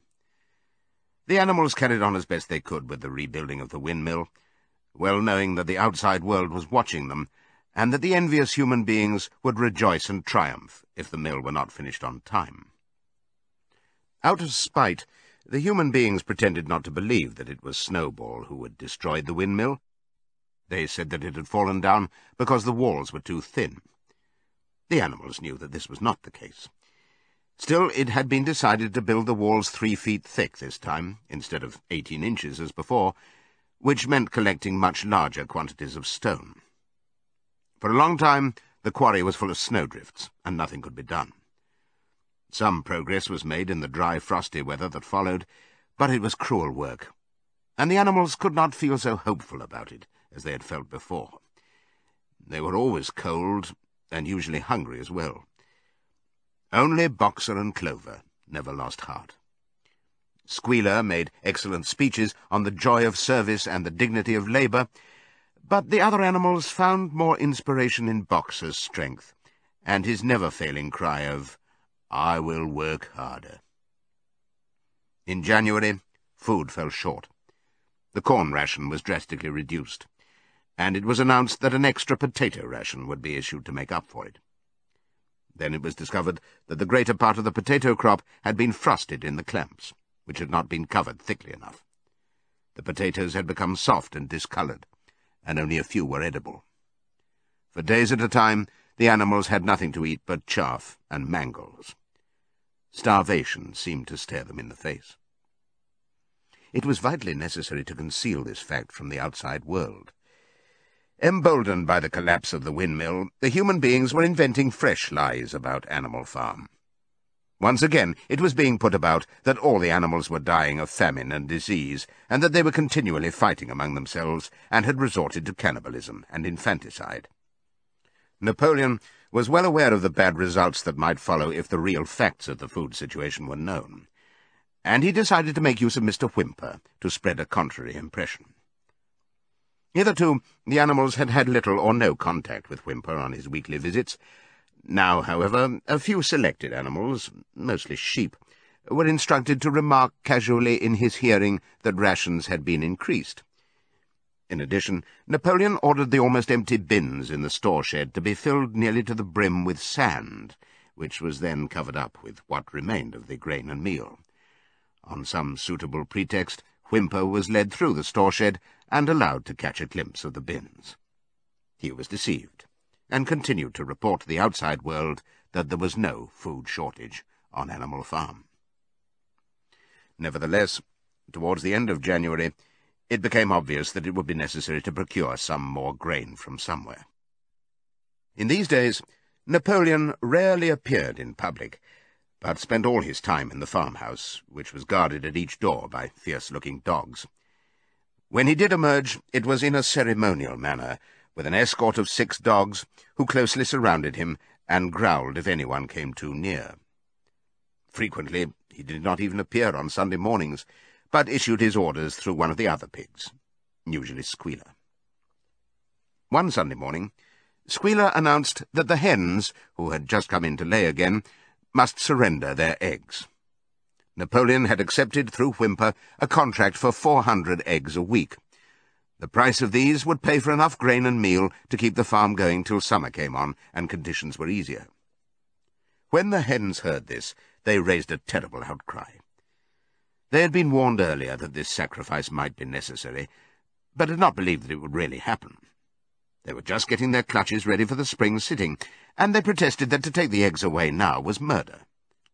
For the first time since the expulsion of Jones, there was something resembling a rebellion.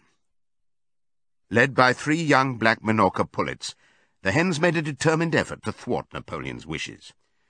Their method was to fly up to the rafters and there lay their eggs, which smashed to pieces on the floor. Napoleon acted swiftly and ruthlessly. He ordered the hens' rations to be stopped, and decreed that any animal giving so much as a grain of corn to a hen should be punished by death. The dogs saw to it that these orders were carried out. For 5 days the hens held out, then they capitulated, and went back to their nesting boxes. 9 hens had died in the meantime. Their bodies were buried in the orchard, and it was given out that they had died of coccidiosis. Whymper heard nothing of this affair, and the eggs were duly delivered, a grocer's van driving up to the farm once a week to take them away.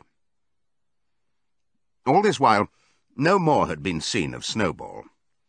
He was rumoured to be hiding on one of the neighbouring farms, either Foxwood or Pinchfield. Napoleon was by this time on slightly better terms with the other farmers than before. It happened that there was in the yard a pile of timber which had been stacked there 10 years earlier, when a beech spinney was cleared. It was well seasoned, and Whymper had advised Napoleon to sell it. Both Mr. Pilkington and Mr. Frederick were anxious to buy it. Napoleon was hesitating between the two, unable to make up his mind. It was noticed that whenever he seemed on the point of coming to an agreement with Frederick, Snowball was declared to be in hiding at Foxwood, while when he inclined towards Pilkington, Snowball was said to be at Pinchfield. Suddenly, early in the spring, an alarming thing was discovered. Snowball was secretly frequenting the farm by night. The animals were so disturbed that they could hardly sleep in their stalls.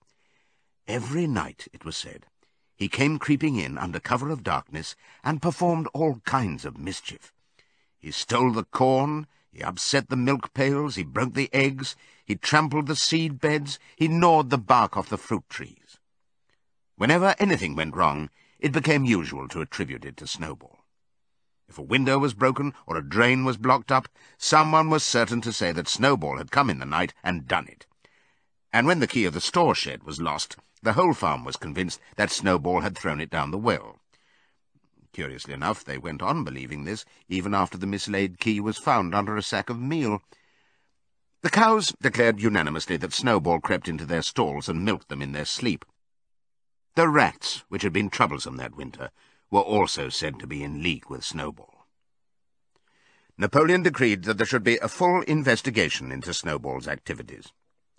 With his dogs in attendance, he set out and made a careful tour of inspection of the farm buildings, the other animals following at a respectful distance. At every few steps, Napoleon stopped and snuffed the ground for traces of Snowball's footsteps, which he said he could detect by the smell. He snuffed in every corner, in the barn, in the cowshed, in the hen houses, in the vegetable garden, and found traces of Snowball almost everywhere. He would put his snout to the ground, give several deep sniffs, and exclaim in a terrible voice, "Snowball! He has been here. I can smell him distinctly." And at the word Snowball, all the dogs let out blood-curdling growls and showed their side teeth. The animals were thoroughly frightened. It seemed to them as though Snowball was some kind of invisible influence, pervading the air about them and menacing them with all kinds of dangers. In the evening, Squealer called them together, and with an alarmed expression on his face, told them that he had some serious news to report. "Comrades," cried Squealer, making little nervous skips, "a most terrible thing has been discovered. Snowball has sold himself to Frederick of Pinchfield Farm, who is even now plotting to attack us and take our farm away from us. Snowball is to act as his guide when the attack begins. But there is worse than that. We had thought that Snowball's rebellion was caused simply by his vanity and ambition, but we were wrong, comrades. Do you know what the real reason was? Snowball was in league with Jones from the very start. He was Jones's secret agent all the time. It has all been proved by documents which he left behind him and which we have only just discovered. To my mind, this explains a great deal, comrades. Did we not see for ourselves how he attempted, fortunately without success, to get us defeated and destroyed at the Battle of the Cowshed?" The animals were stupefied. This was a wickedness far outdoing Snowball's destruction of the windmill. But it was some minutes before they could fully take it in. They all remembered, or thought they remembered, how they had seen Snowball charging ahead of them at the Battle of the Cowshed, how he had rallied and encouraged them at every turn, and how he had not paused for an instant, even when the pellets from Jones's gun had wounded his back. At first it was a little difficult to see how this fitted in with his being on Jones's side. Even Boxer, who seldom asked questions, was puzzled. He lay down, tucked his 4 hoofs beneath him, shut his eyes, and with a hard effort managed to formulate his thoughts. "I do not believe that," he said. Snowball fought bravely at the Battle of the Cowshed. I saw him myself. Did we not give him Animal Hero First Class immediately afterwards? That was our mistake, comrade. For we know now, it is all written down in the secret documents that we have found, that in reality he was trying to lure us to our doom. But he was wounded, said Boxer. We all saw him, running with blood. That was part of the arrangement, cried Squealer. Jones's shot only grazed him. I could show you this in his own writing, if you were able to read it. The plot was for Snowball, at the critical moment, to give the signal for flight and leave the field to the enemy, and he very nearly succeeded. I will even say, comrades, he would have succeeded if it had not been for our heroic leader, Comrade Napoleon. Do you not remember how, just at the moment when Jones and his men had got inside the yard, Snowball suddenly turned and fled, and many animals followed him? And do you not remember, too, that it was just at that moment, when panic was spreading and all seemed lost, that Comrade Napoleon sprang forward with a cry of "Death to humanity!" and sank his teeth in Jones's leg? Surely you remember that, comrades, exclaimed Squealer, frisking from side to side. Now, when Squealer described the scene so graphically, it seemed to the animals that they did remember it. At any rate, they remembered that at the critical moment of the battle Snowball had turned to flee, but Boxer was still a little uneasy. I do not believe that Snowball was a traitor at the beginning, he said finally. What he's done since is different. But I believe that at the Battle of the Cowshed he was a good comrade. Our leader, Comrade Napoleon, announced Squealer, speaking very slowly and firmly, has stated categorically, comrade, that Snowball was Jones's agent from the very beginning. Yes, and from long before the rebellion was ever thought of. Ah, that is different, said Boxer. If Comrade Napoleon says it, it must be right. That is the true spirit, comrade, cried Squealer. But it was noticed that he cast a very ugly look at Boxer with his little twinkling eyes.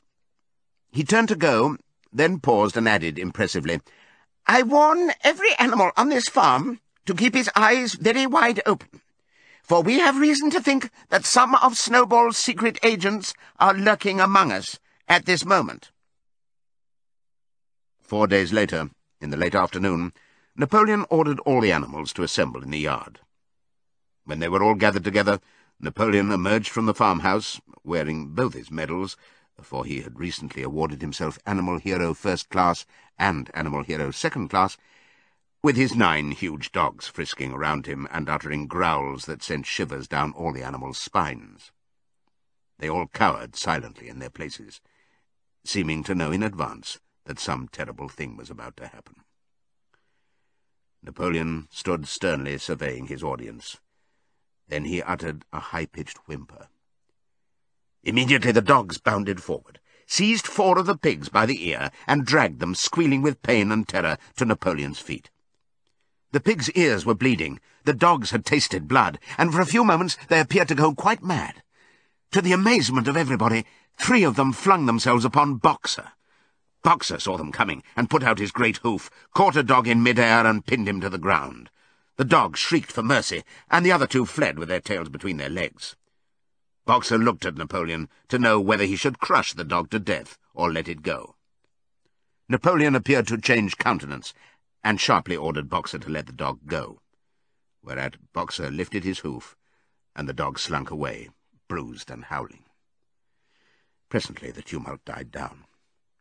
The 4 pigs waited, trembling, with guilt written on every line of their countenances. Napoleon now called upon them to confess their crimes. They were the same 4 pigs as had protested when Napoleon abolished the Sunday meetings. Without any further prompting, they confessed that they had been secretly in touch with Snowball ever since his expulsion, that they had collaborated with him in destroying the windmill, and that they had entered into an agreement with him to hand over Animal Farm to Mr. Frederick. They added that Snowball had privately admitted to them that he had been Jones's secret agent for years past. When they had finished their confession, the dogs promptly tore their throats out, and in a terrible voice Napoleon demanded whether any other animal had anything to confess. The 3 hens, who had been the ringleaders in the attempted rebellion over the eggs, now came forward and stated that Snowball had appeared to them in a dream, and incited them to disobey Napoleon's orders. They, too, were slaughtered. Then a goose came forward, and confessed to having secreted 6 ears of corn during the last year's harvest, and eaten them in the night. Then a sheep confessed to having urinated in the drinking pool, urged to do this, so she said, by Snowball, and 2 other sheep confessed to having murdered an old ram, an especially devoted follower of Napoleon, by chasing him round and round a bonfire when he was suffering from a cough. They were all slain on the spot. And so the tale of confessions and executions went on, until there was a pile of corpses lying before Napoleon's feet, and the air was heavy with the smell of blood, which had been unknown there since the expulsion of Jones. When it was all over, the remaining animals, except for the pigs and dogs, crept away in a body. They were shaken and miserable. They did not know which was more shocking, treachery of the animals who had leagued themselves with Snowball, or the cruel retribution they had just witnessed. In the old days there had often been scenes of bloodshed, equally terrible, but it seemed to all of them that it was far worse now that it was happening among themselves. Since Jones had left the farm until today, no animal had killed another animal. Not even a rat had been killed. They had made their way onto the little knoll where the half-finished windmill stood, and with one accord they all lay down as though huddling together for warmth. Clover, Muriel, Benjamin, the cows, the sheep, and a whole flock of geese and hens. Everyone, indeed, except the cat, who had suddenly disappeared just before Napoleon ordered the animals to assemble. For some time nobody spoke. Only Boxer remained on his feet. He fidgeted to and fro, swishing his long black tail against his sides, and occasionally uttering a little whinny of surprise. Finally he said, "I do not understand it. I would not have believed that such things could happen on our farm. It must be due to some fault in ourselves. The solution, as I see it, is to work harder. From now onwards, I shall get up a full hour earlier in the mornings." And he moved off at his lumbering trot and made for the quarry. Having got there, he collected 2 successive loads of stone and dragged them down to the windmill before retiring for the night. The animals huddled about Clover, not speaking. The knoll where they were lying gave them a wide prospect across the countryside. Most of Animal Farm was within their view, the long pasture stretching down to the main road, the hayfield, the spinney, the drinking pool, the ploughed fields where the young wheat was thick and green, and the red roofs of the farm buildings with the smoke curling from the chimneys. It was a clear spring evening. The grass and the bursting hedges were gilded by the level rays of the sun. Never had the farm, and with a kind of surprise they remembered that it was their own farm, every inch of it their own property, appeared to the animals so desirable a place. As Clover looked down the hillside, her eyes filled with tears. If she could have spoken her thoughts, it would have been to say that this was not what they had aimed at when they had set themselves years ago to work for the overthrow of the human race. These scenes of terror and slaughter were not what they had looked forward to on that night when old Major first stirred them to rebellion. If she herself had had any picture of the future, it had been of a society of animals set free from hunger and the whip, all equal, each working according to his capacity, the strong protecting the weak, as she had protected the lost brood of ducklings with her foreleg on the night of Major's speech. Instead, she did not know why, they had come to a time when no one dared speak his mind, when fierce growling dogs roamed everywhere, and when you had to watch your comrades torn to pieces after confessing to shocking crimes. There was no thought of rebellion or disobedience in her mind. She knew that, even as things were, they were far better off than they had been in the days of Jones, and that before all else it was needful to prevent the return of the human beings. Whatever happened, she would remain faithful, work hard, carry out the orders that were given to her, and accept the leadership of Napoleon. But still, it was not for this that she and all the other animals had hoped and toiled. It was not for this that they had built the windmill and faced the pellets of Jones's gun. Such were her thoughts, though she lacked the words to express them. At last, feeling this to be in some way a substitute for the words she was unable to find, she began to sing Beasts of England. The other animals sitting round her took it up, and they sang it 3 times over, very tunefully, but slowly and mournfully, in a way they'd never sung it before. They'd just finished singing it for the 3rd time, when Squealer, attended by 2 dogs, approached them with the air of having something important to say. He announced that by special decree of Comrade Napoleon, Beasts of England had been abolished. From now onwards it was forbidden to sing it. The animals were taken aback. "Why?" cried Muriel. "It is no longer needed, comrade," said Squealer stiffly. "Beasts of England was the song of the rebellion. But the rebellion is now completed. The execution of the traitors this afternoon was the final act. The enemy, both external and internal, has been defeated. In Beasts of England we expressed our longing for a better society in days to come. But that society has now been established. Clearly this song has no longer any purpose." Frightened though they were, some of the animals might possibly have protested, but at this moment the sheep set up their usual bleating of 4 legs good, 2 legs bad, which went on for several minutes, and put an end to the discussion. So Beasts of England was heard no more. In its place, Minimus, the poet, had composed another song, which began, Animal farm, never through me shalt thou come to harm, and this was sung every Sunday morning after the hoisting of the flag. But somehow neither the words nor the tune ever seemed to the animals to come up to Beasts of England. A few days later, when the terror caused by the executions had died down, some of the animals remembered, or thought they remembered, that the 6th commandment decreed, "No animal shall kill any other animal." And though no one cared to mention it in the hearing of the pigs or the dogs, it was felt that the killings which had taken place did not square with this. Clover asked Benjamin to read her the 6th commandment, and when Benjamin, as usual, said that he refused to meddle in such matters, she fetched Muriel. Muriel read the commandment for her. It ran, "No animal shall kill any other animal without cause." Somehow or other, the last 2 words had slipped out of the animals' memory, but they saw now that the commandment had not been violated, for clearly there was good reason for killing the traitors who had leagued themselves with Snowball. Throughout that year, the animals worked even harder than they had worked in the previous year. To rebuild the windmill with walls twice as thick as before, and to finish it by the appointed date, together with the regular work of the farm, was a tremendous labour.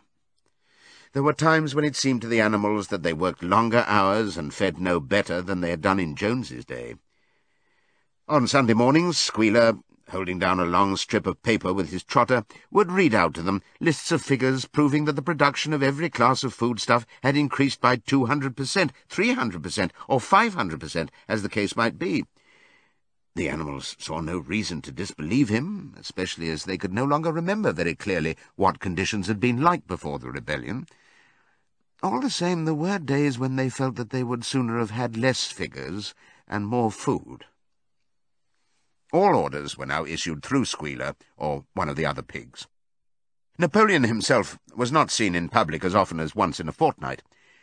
When he did appear, he was attended not only by his retinue of dogs, but by a black cockerel who marched in front of him and acted as a kind of trumpeter, letting out a loud cock-a-doodle-doo before Napoleon spoke. Even in the farmhouse, it was said, Napoleon inhabited separate apartments from the others. He took his meals alone, with 2 dogs to wait upon him, and always ate from the Crown Derby dinner service which had been in the glass cupboard in the drawing-room. It was also announced that the gun would be fired every year on Napoleon's birthday, as well as on the other 2 anniversaries. Napoleon was now never spoken of simply as Napoleon. He was always referred to in formal style as our leader, Comrade Napoleon, and the pigs liked to invent for him such titles as Father of all animals, Terror of mankind, Protector of the sheepfold, Duckling's friend, and the like.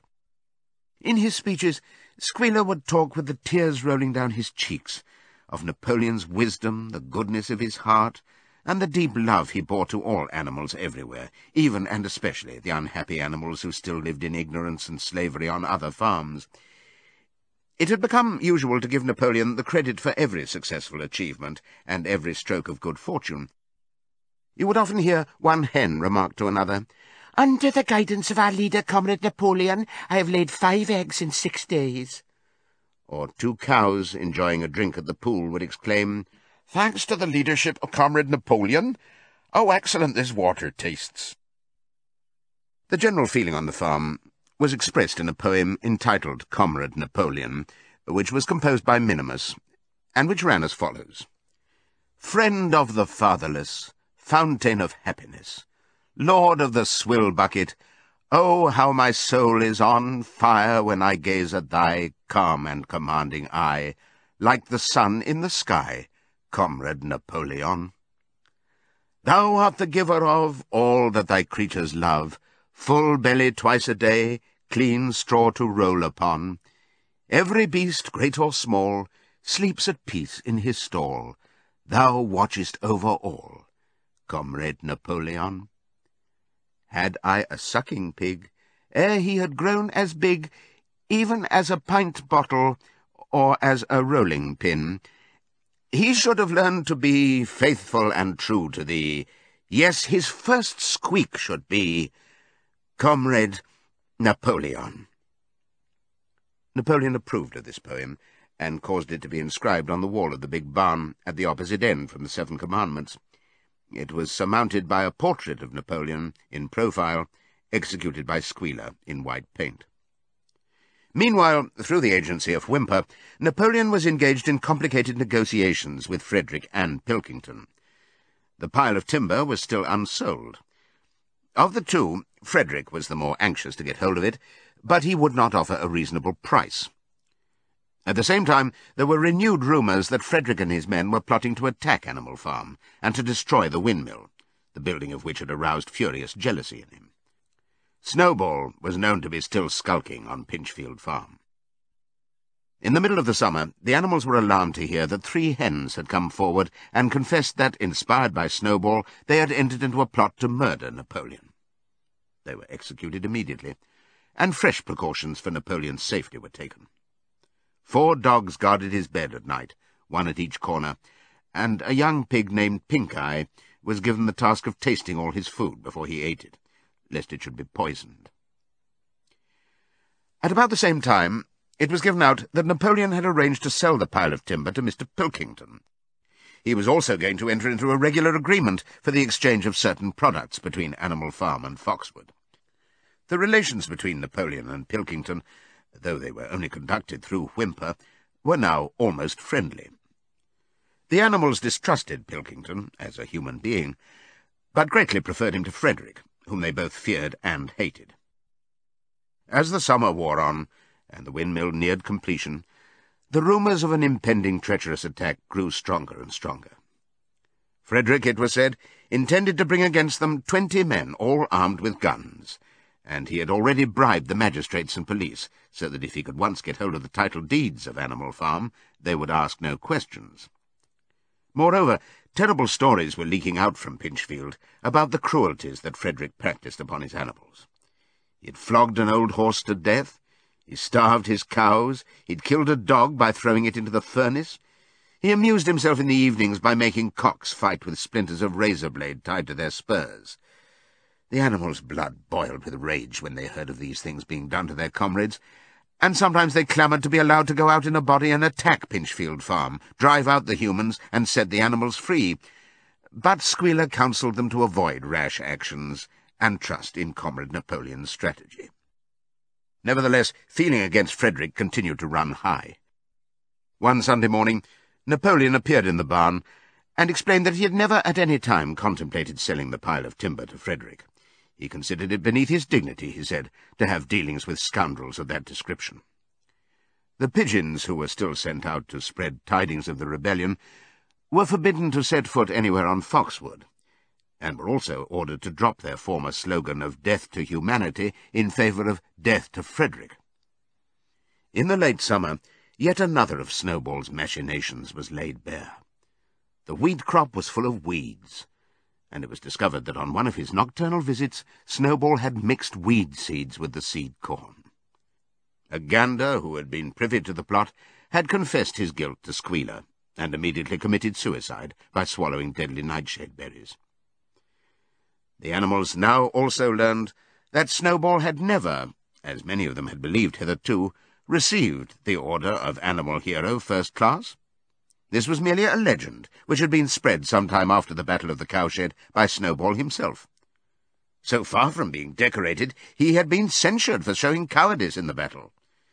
Once again, some of the animals heard this with a certain bewilderment, but Squealer was soon able to convince them that their memories had been at fault. Side 3. In the autumn, by a tremendous, exhausting effort, for the harvest had to be gathered at almost the same time, the windmill was finished. The machinery had still to be installed, and Whymper was negotiating the purchase of it, but the structure was completed. In the teeth of every difficulty, in spite of inexperience, of primitive implements, of bad luck, and of Snowball's treachery, the work had been finished punctually to the very day. Tired out but proud, the animals walked round and round their masterpiece, which appeared even more beautiful in their eyes than when it had been built the first time. Moreover, the walls were twice as thick as before. Nothing short of explosives would lay them low this time. And when they thought of how they had laboured, what discouragements they had overcome, and the enormous difference that would be made in their lives when the sails were turning and the dynamos running, when they thought of all this, their tiredness forsook them, and they gambolled round and round the windmill, uttering cries of triumph. Napoleon himself, attended by his dogs and his cockerel, came down to inspect the completed work. He personally congratulated the animals on their achievement, and announced that the mill would be named Napoleon Mill. 2 days later, the animals were called together for a special meeting in the barn. They were struck dumb with surprise when Napoleon announced that he had sold the pile of timber to Frederick. Tomorrow Frederick's wagons would arrive and begin carting it away. Throughout the whole period of his seeming friendship with Pilkington, Napoleon had really been in secret agreement with Frederick. All relations with Foxwood had been broken off. Insulting messages had been sent to Pilkington. The pigeons had been told to avoid Pinchfield Farm and to alter their slogan from Death to Frederick to Death to Pilkington. At the same time, Napoleon assured the animals that the stories of an impending attack on Animal Farm were completely untrue, and that the tales about Frederick's cruelty to his own animals had been greatly exaggerated. All these rumours had probably originated with Snowball and his agents. It now appeared that Snowball was not, after all, hiding on Pinchfield Farm, and in fact had never been there in his life. He was living, in considerable luxury, so it was said, at Foxwood, and had in reality been a pensioner of Pilkington for years past. The pigs were in ecstasies over Napoleon's cunning. By seeming to be friendly with Pilkington, he had forced Frederick to raise his price by £12, but the superior quality of Napoleon's mind, said Squealer, was shown in the fact that he trusted nobody, not even Frederick. Frederick had wanted to pay for the timber with something called a cheque, which, it seemed, was a piece of paper with a promise to pay written upon it. But Napoleon was too clever for him. He had demanded payment in real £5 notes, which were to be handed over before the timber was removed. Already Frederick had paid up, and the sum he had paid was just enough to buy the machinery for the windmill.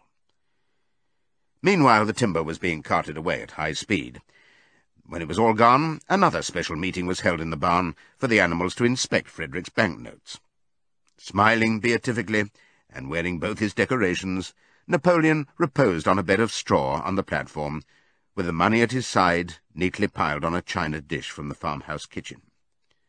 The animals filed slowly past, and each gazed his fill.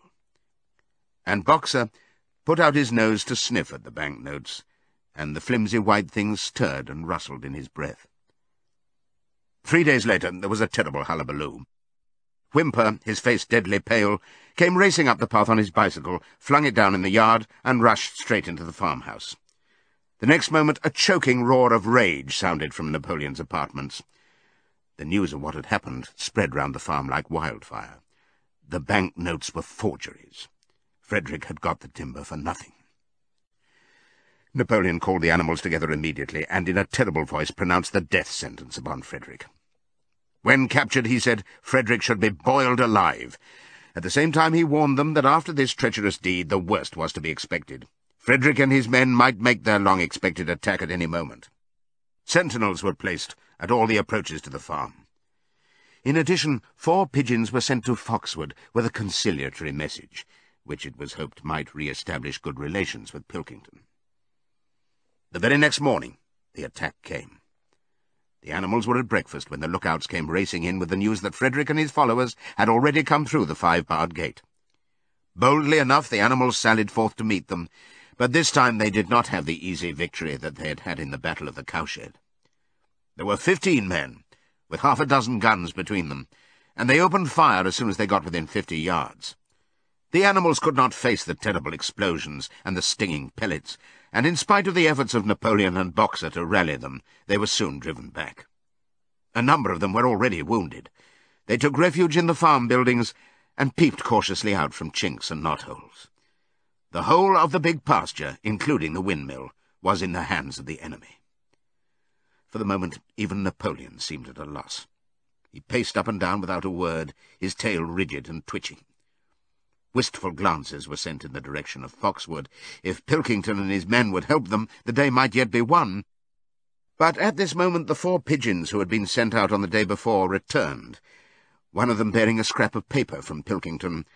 On it was penciled the words, "Serves you right." Meanwhile, Frederick and his men had halted about the windmill. The animals watched them, and a murmur of dismay went round. 2 of the men had produced a crowbar and a sledgehammer. They were going to knock the windmill down. "Impossible!" cried Napoleon. "We have built the walls far too thick for that. They could not knock it down in a week. Courage, comrades!" But Benjamin was watching the movements of the men intently. The 2 with the hammer and the crowbar were drilling a hole near the base of the windmill. Slowly, and with an air almost of amusement, Benjamin nodded his long muzzle. "I thought so," he said. "Do you not see what they're doing? In another moment they're going to pack blasting powder into that hole." Terrified, the animals waited. It was impossible now to venture out of the shelter of the buildings. After a few minutes, the men were seen to be running in all directions. Then there was a deafening roar. The pigeons swirled into the air, and all the animals, except Napoleon, flung themselves flat on their bellies and hid their faces. When they got up again, a huge cloud of black smoke was hanging where the windmill had been.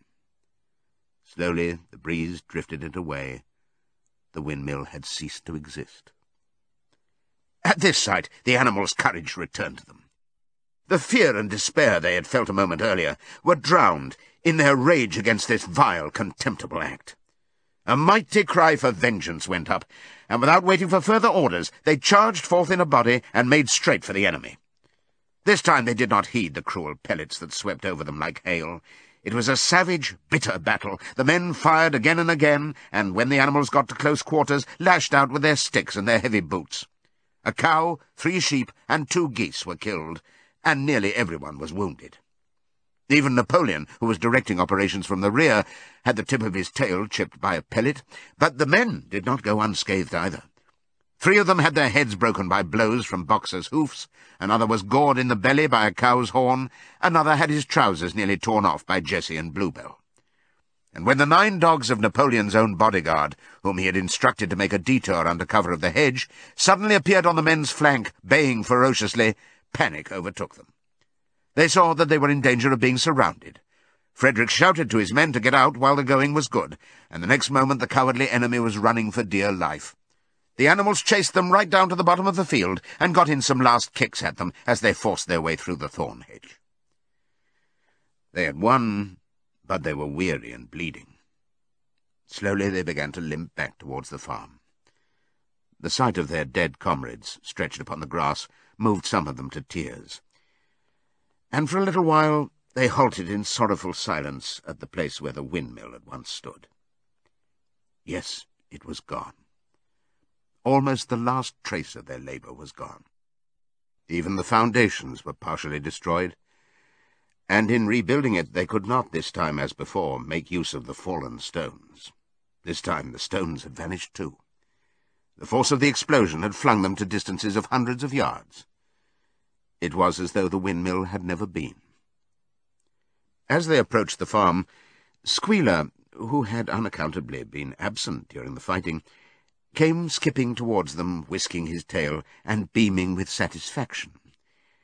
And the animals heard, from the direction of the farm buildings, the solemn booming of a gun. "What is that gun firing for?" said Boxer. "To celebrate our victory," cried Squealer. "What victory?" said Boxer. His knees were bleeding, he had lost a shoe and split his hoof, and a dozen pellets had lodged themselves in his hind leg. "What victory, comrade? Have we not driven the enemy off our soil, the sacred soil of Animal Farm?" "But they have destroyed the windmill, and we'd worked on it for 2 years. "What matter? We will build another windmill. We will build 6 windmills if we feel like it. You do not appreciate, comrade, the mighty thing that we have done. The enemy was in occupation of this very ground that we stand upon, and now, thanks to the leadership of Comrade Napoleon, we have won every inch of it back again." "Then we've won back what we had before," said Boxer. "That is our victory," said Squealer. They limped into the yard. The pellets under the skin of Boxer's leg smarted painfully. He saw ahead of him the heavy labour of rebuilding the windmill from the foundations, and already in imagination he braced himself for the task. But for the first time it occurred to him that he was 11 years old, and that perhaps his great muscles were not quite what they had once been.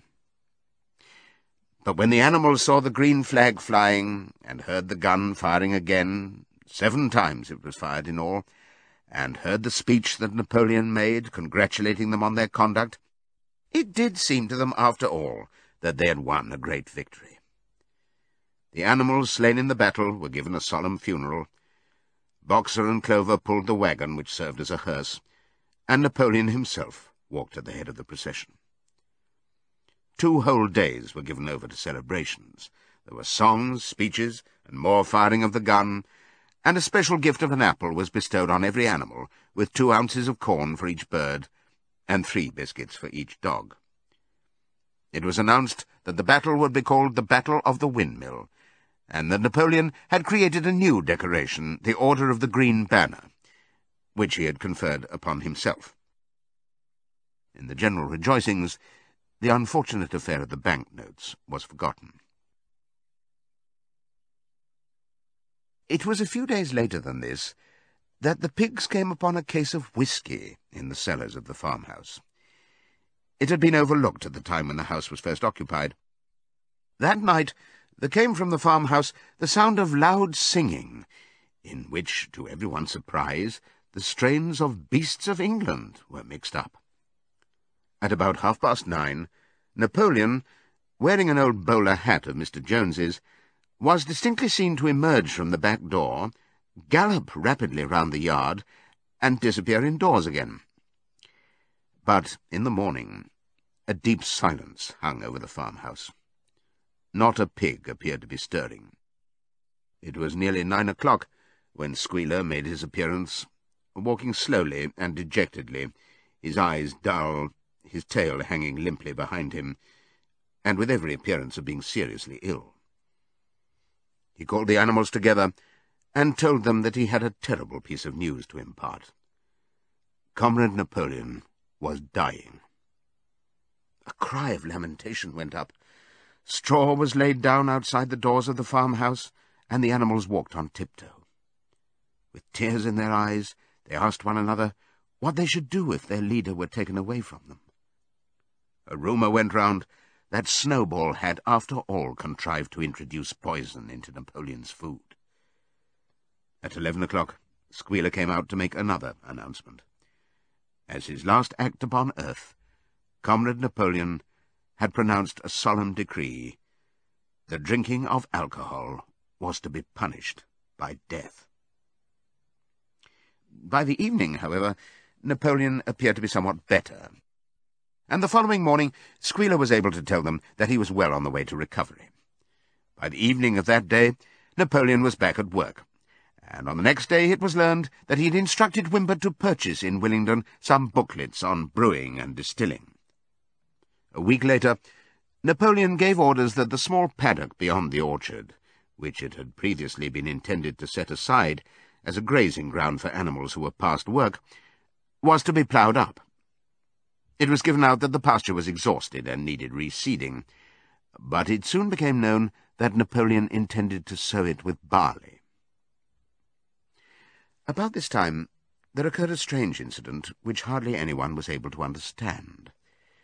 One night, at about 12 o'clock, there was a loud crash in the yard, and the animals rushed out of their stalls. It was a moonlit night. At the foot of the end wall of the big barn, where the 7 commandments were written, there lay a ladder, broken in 2 pieces. Squealer, temporarily stunned, was sprawling beside it, and near at hand there lay a lantern, a paintbrush, and an overturned pot of white paint. The dogs immediately made a ring round Squealer, and escorted him back to the farmhouse as soon as he was able to walk. None of the animals could form any idea as to what this meant, except old Benjamin, who nodded his muzzle with a knowing air, and seemed to understand, but would say nothing. But a few days later, Muriel, reading over the 7 commandments to herself, noticed that there was yet another of them which the animals had remembered wrong. They had thought that the 5th commandment was, "No animal shall drink alcohol," but there were 2 words that they'd forgotten. Actually, the commandment read, "No animal shall drink alcohol to excess." Boxer's split hoof was a long time in healing. They had started the rebuilding of the windmill the day after the victory celebrations were ended. Boxer refused to take even a day off work, and made it a point of honour not to let it be seen that he was in pain. In the evenings he would admit privately to Clover that the hoof troubled him a great deal. Clover treated the hoof with poultices of herbs which she prepared by chewing them, and both she and Benjamin urged Boxer to work less hard. "A horse's lungs do not last forever," she said to him. But Boxer would not listen. He had, he said, only one real ambition left, to see the windmill well under way before he reached the age for retirement.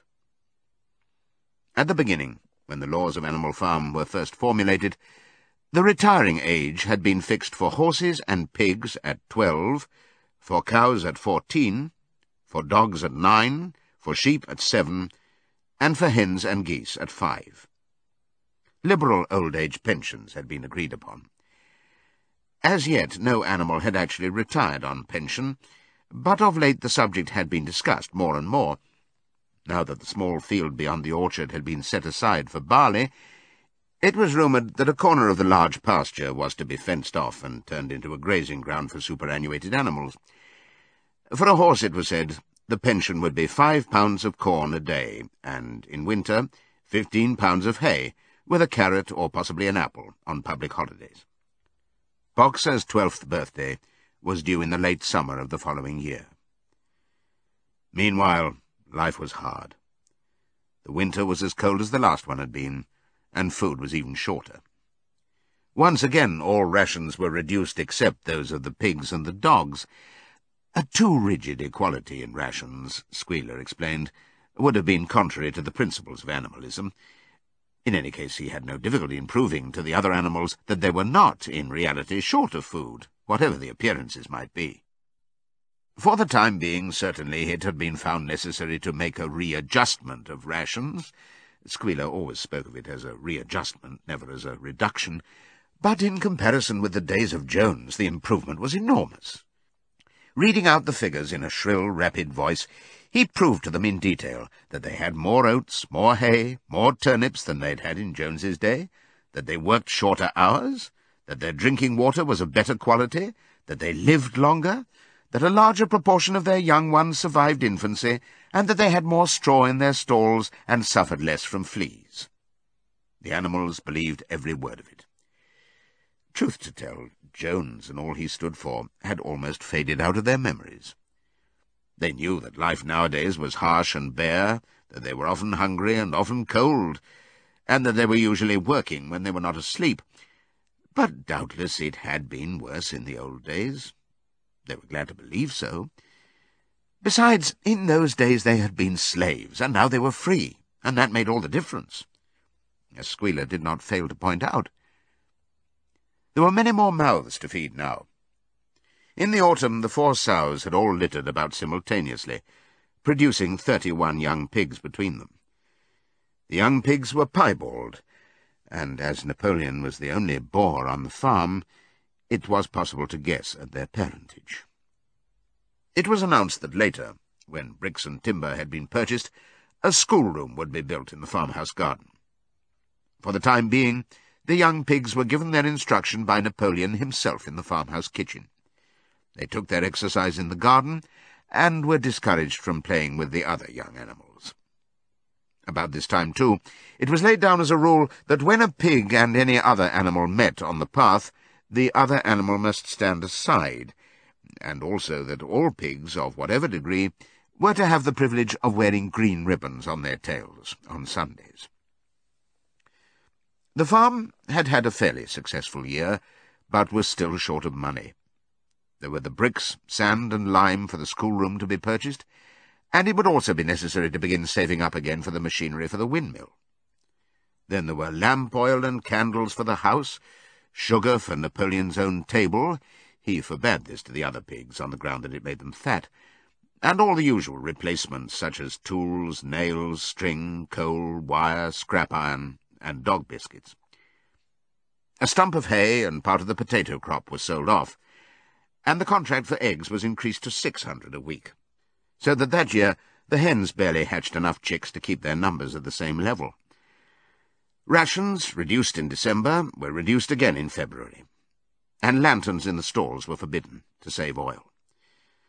But the pigs seemed comfortable enough, and in fact were putting on weight, if anything. One afternoon in late February, a warm, rich, appetizing scent, such as the animals had never smelled before, wafted itself across the yard from the little brew-house, which had been disused in Jones's time, and which stood beyond the kitchen. Some said it was the smell of cooking barley. The animals sniffed the air hungrily, and wondered whether a warm mash was being prepared for their supper. But no warm mash appeared, and on the following Sunday it was announced that from now onwards all barley would be reserved for the pigs.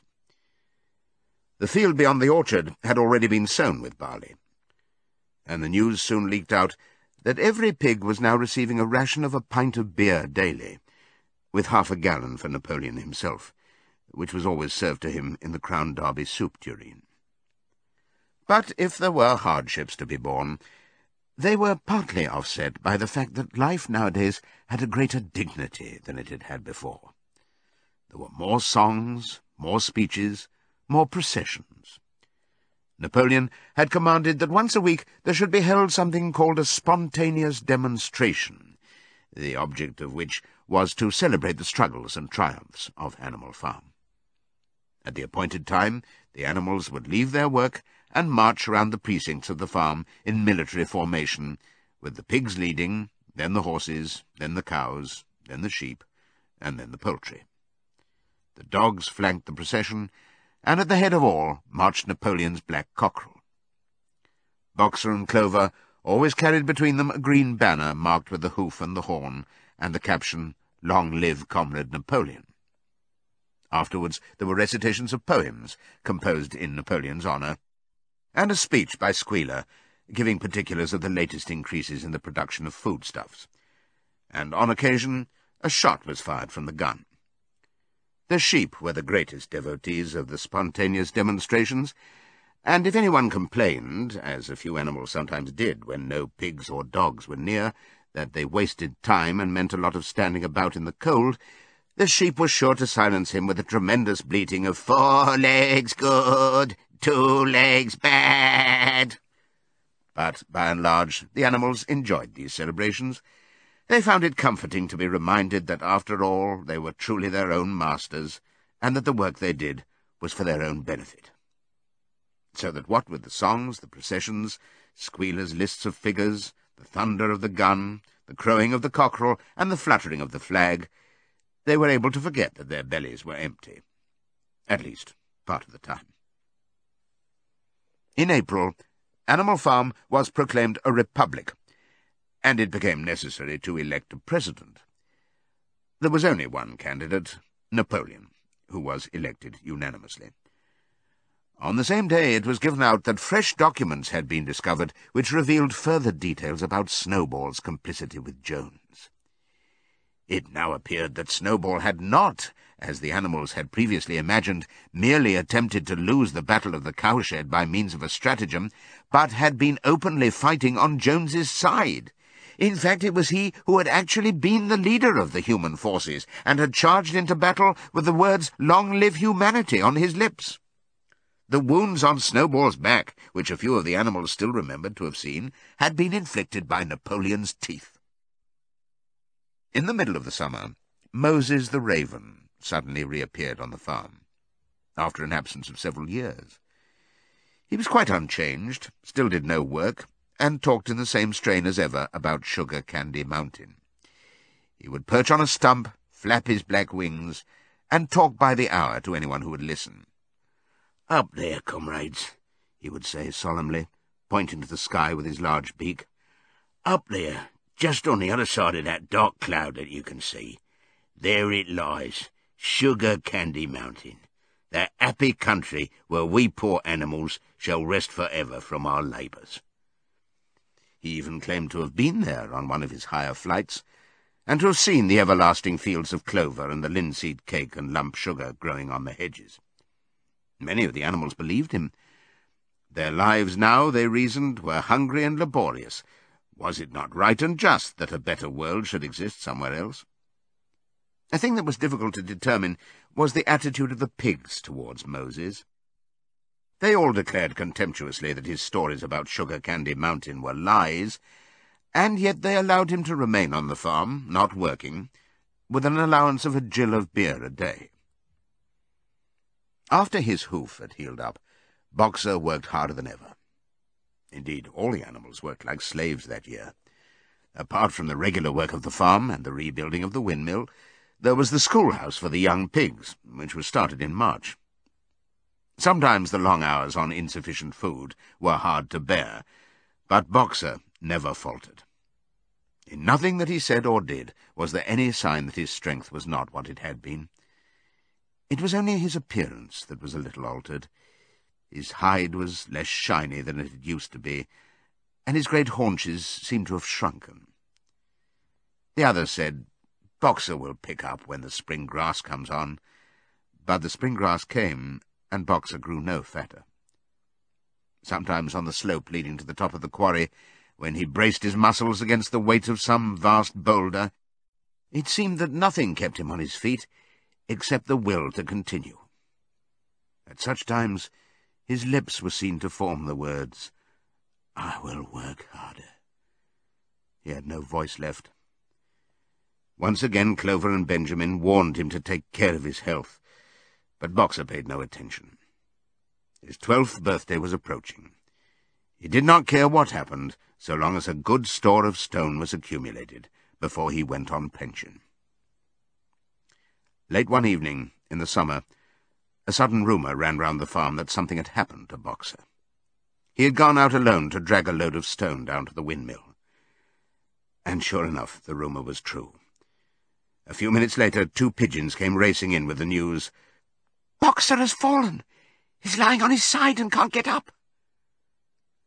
About half the animals on the farm rushed out to the knoll where the windmill stood. There lay Boxer, between the shafts of the cart, his neck stretched out, unable even to raise his head. His eyes were glazed, his sides matted with sweat. A thin stream of blood had trickled out of his mouth. Clover dropped to her knees at his side. "Boxer," she cried, "how are you?" "It is my lung," said Boxer in a weak voice. "It does not matter. I think you will be able to finish the windmill without me. There is a pretty good store of stone accumulated. I had only another month to go in any case. To tell you the truth, I had been looking forward to my retirement. And perhaps as Benjamin is growing old too, they will let him retire at the same time, and be a companion to me." "We must get help at once," said Clover. "Run, somebody, and tell Squealer what has happened." All the other animals immediately raced back to the farmhouse to give Squealer the news. Only Clover remained, and Benjamin, who lay down at Boxer's side, and without speaking kept the flies off him with his long tail. After about a quarter of an hour, Squealer appeared, full of sympathy and concern. He said that Comrade Napoleon had learned with the very deepest distress of this misfortune to one of the most loyal workers on the farm, and was already making arrangements to send Boxer to be treated in the hospital at Willingdon. The animals felt a little uneasy at this. Except for Molly and Snowball, no other animal had ever left the farm, and they did not like to think of their sick comrade in the hands of human beings. However, Squealer easily convinced them that the veterinary surgeon in Willingdon could treat Boxer's case more satisfactorily than could be done on the farm. And about half an hour later, when Boxer had somewhat recovered, he was with difficulty got onto his feet, and managed to limp back to his stall, where Clover and Benjamin had prepared a good bed of straw for him. For the next 2 days, Boxer remained in his stall. The pigs had sent out a large bottle of pink medicine, which they had found in the medicine chest in the bathroom, and Clover administered it to Boxer twice a day after meals. In the evenings, she lay in his stall and talked to him, while Benjamin kept the flies off him.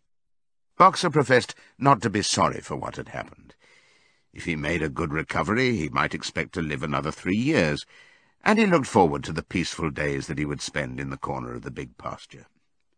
It would be the first time that he had had leisure to study and improve his mind. He intended, he said, to devote the rest of his life to learning the remaining 22 letters of the alphabet. However, Benjamin and Clover could only be with Boxer after working hours, and it was in the middle of the day when the van came to take him away. The animals were all at work weeding turnips, under the supervision of a pig, when they were astonished to see Benjamin come galloping from the direction of the farm buildings, braying at the top of his voice. It was the first time that they had ever seen Benjamin excited. Indeed, it was the first time that anyone had ever seen him gallop. "Quick, quick!" he shouted. "Come at once! They're taking Boxer away!" Without waiting for orders from the pig, the animals broke off work and raced back to the farm buildings. Sure enough, there in the yard was a large closed van, drawn by 2 horses, with lettering on its side, and a sly-looking man in a low-crowned bowler hat sitting on the driver's seat. And Boxer's stall was empty. The animals crowded round the van. "Goodbye, Boxer," they chorused. "Goodbye." "Fools! Fools!" shouted Benjamin, prancing round them and stamping the earth with his small hoofs. "Fools! Do you not see what is written on the side of that van?" That gave the animals pause, and there was a hush. Muriel began to spell out the words, but Benjamin pushed her aside, and in the midst of a deadly silence he read, "Alfred Simmons, horse slaughterer and glue boiler, Willingdon. Dealer in hides and bone meal. Kennels supplied. Do you not understand what that means? They are taking Boxer to the knackers."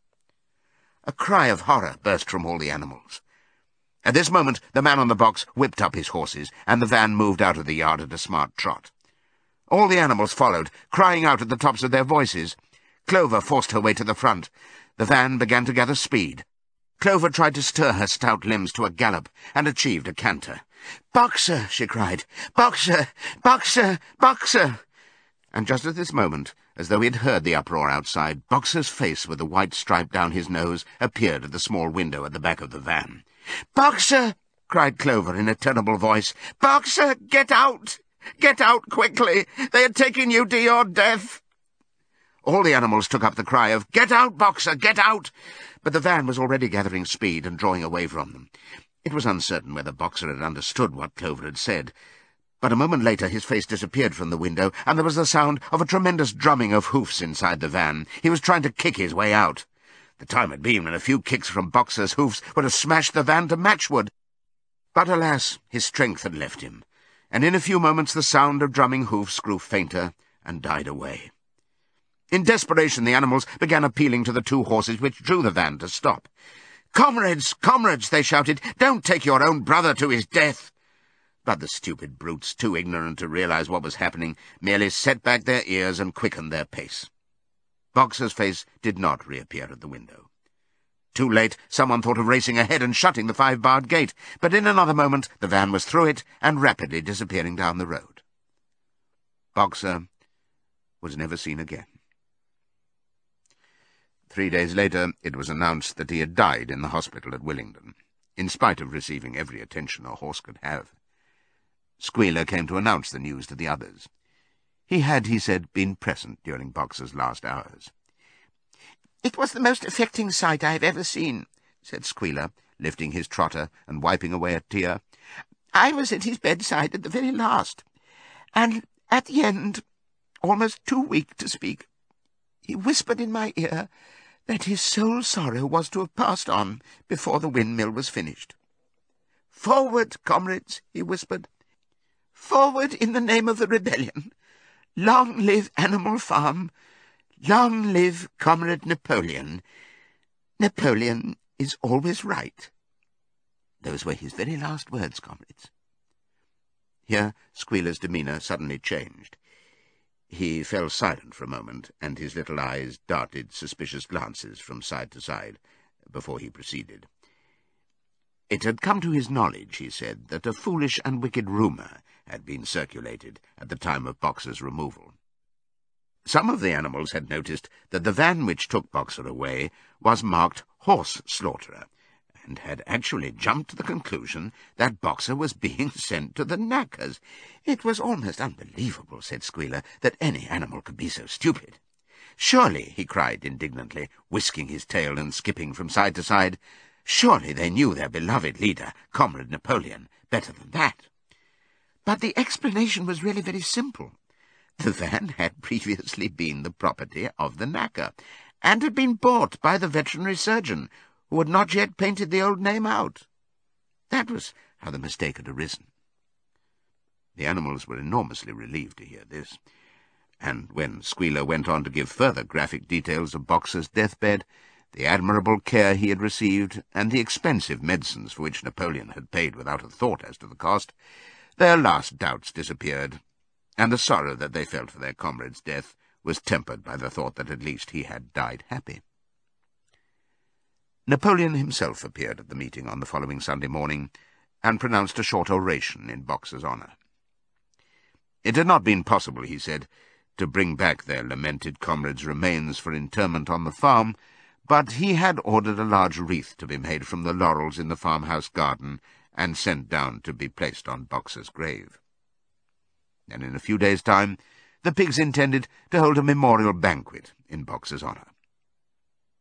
Napoleon ended his speech with a reminder of Boxer's two favourite maxims: "I will work harder, and Comrade Napoleon is always right." Maxims, he said, which every animal would do well to adopt as his own. On the day appointed for the banquet, a grocer's van drove up from Willingdon and delivered a large wooden crate at the farmhouse. That night there was the sound of uproarious singing, which was followed by what sounded like a violent quarrel, and ended at about 11 o'clock with a tremendous crash of glass. No one stirred in the farmhouse before noon on the following day, and the word went round that from somewhere or other the pigs had acquired the money to buy themselves another case of whisky. Years passed. The seasons came and went. The short animal lives fled by. A time came when there was no one who remembered the old days before the rebellion, except Clover, Benjamin, Moses the raven, and a number of the pigs. Muriel was dead. Bluebell, Jessie, and Pincher were dead. Jones, too, was dead. He had died in an inebriate's home in another part of the county. Snowball was forgotten. Boxer was forgotten, except by the few who had known him. Clover was an old stout mare now, stiff in the joints and with a tendency to rheumy eyes. She was 2 years past the retiring age, but in fact no animal had ever actually retired. The talk of setting aside a corner of the pasture for superannuated animals had long since been dropped. Napoleon was now a mature boar of 24 stone. Squealer was so fat that he could with difficulty see out of his eyes. Only old Benjamin was much the same as ever, except for being a little greyer about the muzzle, and since Boxer's death, more morose and taciturn than ever. There were many more creatures on the farm now, though the increase was not so great as had been expected in earlier years. Many animals had been born to whom the rebellion was only a dim tradition, passed on by word of mouth, and others had been bought who had never heard mention of such a thing before their arrival. The farm possessed 3 horses now, besides Clover. They were fine upstanding beasts, willing workers, and good comrades, but very stupid. None of them proved able to learn the alphabet beyond the letter B. They accepted everything that they were told about the rebellion, and the principles of animalism, especially from Clover, for whom they had an almost filial respect, but it was doubtful whether they understood very much of it. The farm was more prosperous now, and better organized. It had even been enlarged by 2 fields which had been bought from Mr. Pilkington. The windmill had been successfully completed at last, and the farm possessed a threshing machine and a hay elevator of its own, and various new buildings had been added to it. Whymper had bought himself a dog-cart. The windmill, however, had not after all been used for generating electrical power. It was used for milling corn, and brought in a handsome money profit. The animals were hard at work building yet another windmill.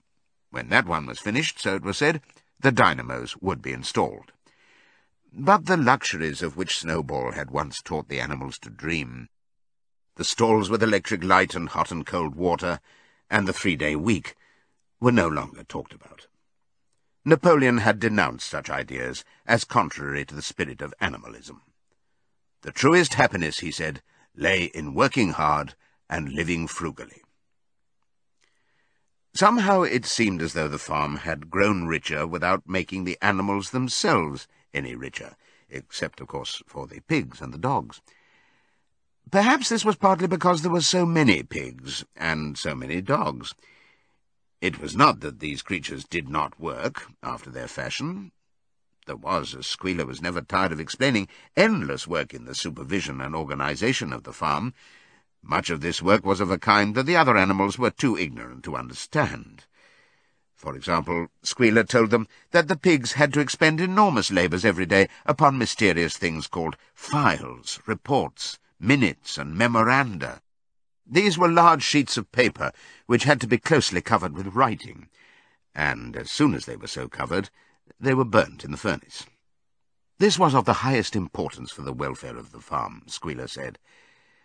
But still neither pigs nor dogs produced any food by their own labour, and there were very many of them, and their appetites were always good. As for the others, their life, so far as they knew, was as it had always been. They were generally hungry, they slept on straw, they drank from the pool, they laboured in the fields. In winter they were troubled by the cold, and in summer by the flies. Sometimes the older ones among them racked their dim memories and tried to determine whether in the early days of the rebellion, when Jones's expulsion was still recent, things had been better or worse than now. They could not remember. There was nothing with which they could compare their present lives. They had nothing to go upon except Squealer's lists of figures, which invariably demonstrated that everything was getting better and better. The animals found the problem insoluble. In any case, they had little time for speculating on such things now. Only old Benjamin professed to remember every detail of his long life, and to know that things never had been, nor ever could be, much better or much worse. Hunger, hardship, and disappointment being, so he said, the unalterable law of life. And yet the animals never gave up hope. More, they never lost, even for an instant, their sense of honour and privilege in being members of Animal Farm. They were still the only farm in the whole country, in all England, owned and operated by animals. Not one of them, not even the youngest, not even the newcomers who had been brought from farms 10 or 20 miles away, ever ceased to marvel at that. And when they heard the gun booming and saw the green flag fluttering at the masthead, their hearts swelled with imperishable pride, and the talk turned always towards the old heroic days, the expulsion of Jones, the writing of the 7 Commandments, the great battles in which the human invaders had been defeated. None of the old dreams had been abandoned. The Republic of the Animals, which Major had foretold, when the green fields of England should be untrodden by human feet, was still believed in. Some day it was coming. It might not be soon. It might not be within the lifetime of any animal now living. But still it was coming. Even the tune of Beasts of England was perhaps hummed secretly here and there. At any rate, it was a fact that every animal on the farm knew it, though no one would have dared to sing it aloud. It might be that their lives were hard and that not all of their hopes had been fulfilled, but they were conscious that they were not as other animals. If they went hungry, it was not from feeding tyrannical human beings. If they worked hard, at least they worked for themselves. No creature among them went upon 2 legs. No creature called any other creature master. All animals were equal. One day in early summer, Squealer ordered the sheep to follow him, and led them out to a piece of waste ground at the other end of the farm, which had become overgrown with birch saplings. The sheep spent the whole day there, browsing at the leaves under Squealer's supervision. In the evening he returned to the farmhouse himself, but, as it was warm weather, told the sheep to stay where they were. It ended by their remaining there for a whole week, during which time the other animals saw nothing of them. Squealer was with them for the greater part of every day. He was, he said, teaching them to sing a new song, for which privacy was needed. It was just after the sheep had returned, on a pleasant evening when the animals had finished work, and were making their way back to the farm buildings, that the terrified neighing of a horse sounded from the yard. Startled, the animals stopped in their tracks. It was Clover's voice. She neighed again, and all the animals broke into a gallop and rushed into the yard. Then they saw what Clover had seen. It was a pig walking on his hind legs. Yes, it was Squealer. A little awkwardly, as though not quite used to supporting his considerable bulk in that position, but with perfect balance, he was strolling across the yard. And a moment later, out from the door of the farmhouse came a long file of pigs, all walking on their hind legs. Some did it better than others. 1 or 2 were even a trifle unsteady, and looked as though they would have liked the support of a stick. But every one of them made his way right round the yard successfully. And finally there was a tremendous baying of dogs and a shrill crowing from the black cockerel, and out came Napoleon himself, majestically upright, casting haughty glances from side to side, and with his dogs gambolling round him. He carried a whip in his trotter. There was a deadly silence. Amazed, terrified, huddling together, the animals watched the long line of pigs march slowly round the yard. It was as though the world had turned upside down. Then there came a moment, when the first shock had worn off, And when, in spite of everything, in spite of the terror of the dogs and of the habit developed through long years of never complaining, never criticizing, no matter what happened, they might have uttered some word of protest.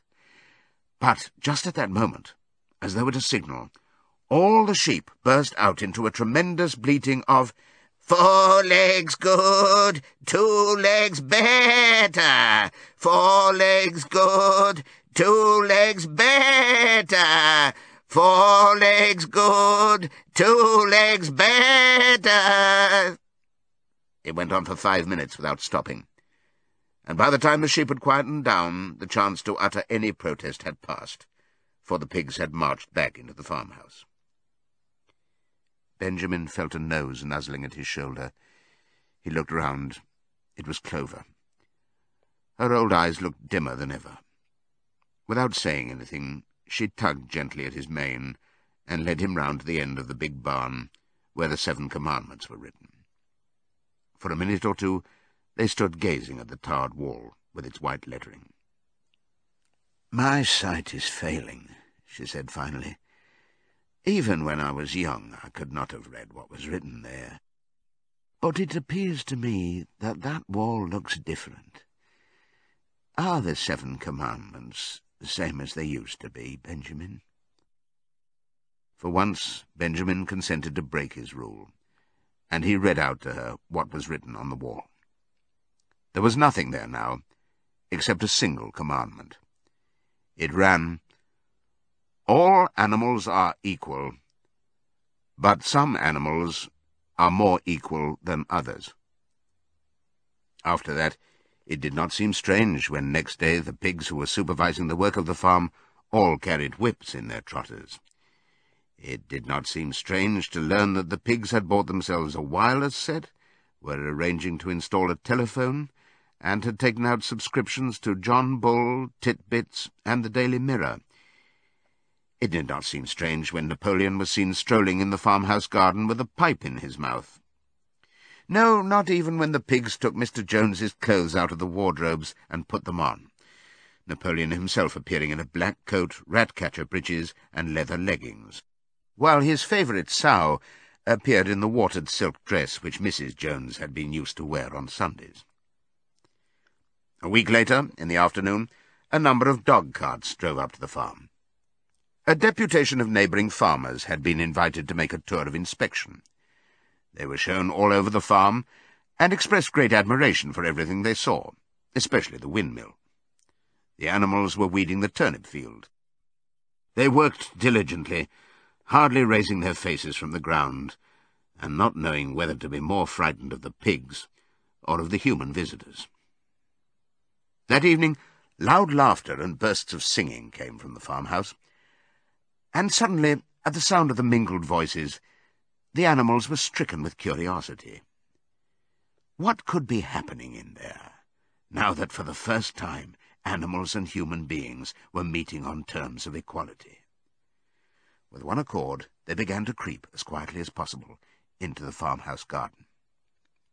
At the gate they paused, half frightened to go on, but Clover led the way in. They tiptoed up to the house, and such animals as were tall enough peered in at the dining-room window. There, round the long table, sat 6 farmers and 6 of the more eminent pigs, Napoleon himself occupying the seat of honour at the head of the table. The pigs appeared completely at ease in their chairs. The company had been enjoying a game of cards, but had broken off for the moment, evidently in order to drink a toast. A large jug was circulating, and the mugs were being refilled with beer. No one noticed the wondering faces of the animals that gazed in at the window. Mr. Pilkington of Foxwood had stood up, his mug in his hand. In a moment, he said, he would ask the present company to drink a toast. But before doing so, there were a few words that he felt it incumbent upon him to say. It was a source of great satisfaction to him, he said, and he was sure to all others present, to feel that a long period of mistrust and misunderstanding had now come to an end. There had been a time, Not that he or any of the present company had shared such sentiments, but there had been a time when the respected proprietors of Animal Farm had been regarded, he would not say with hostility, but perhaps with a certain measure of misgiving by their human neighbours. Unfortunate incidents had occurred. Mistaken ideas had been current. It had been felt that the existence of a farm owned and operated by pigs was somehow abnormal and was liable to have an unsettling effect in the neighbourhood. Too many farmers had assumed, without due inquiry, that on such a farm a spirit of licence and indiscipline would prevail. They had been nervous about the effects upon their own animals, or even upon their human employees. But all such doubts were now dispelled. Today he and his friends had visited Animal Farm and inspected every inch of it with their own eyes, and what did they find? Not only the most up-to-date methods, but a discipline and an orderliness which should be an example to all farmers everywhere. He believed that he was right in saying that the lower animals on Animal Farm did more work and received less food than any animals in the county. Indeed, he and his fellow visitors today had observed many features which they intended to introduce on their own farms immediately. He would end his remarks, he said, by emphasizing once again the friendly feelings that subsisted, and ought to subsist, between Animal Farm and its neighbours. Between pigs and human beings there was not, and there need not be, any clash of interests whatever. Their struggles and their difficulties were one. Was not the labour problem the same everywhere? Here it became apparent that Mr. Pilkington was about to spring some carefully prepared witticism on the company, but for a moment he was too overcome by amusement to be able to utter it. After much choking, during which his various chins turned purple, he managed to get it out. "If you have your lower animals to contend with," he said, "we have our lower classes."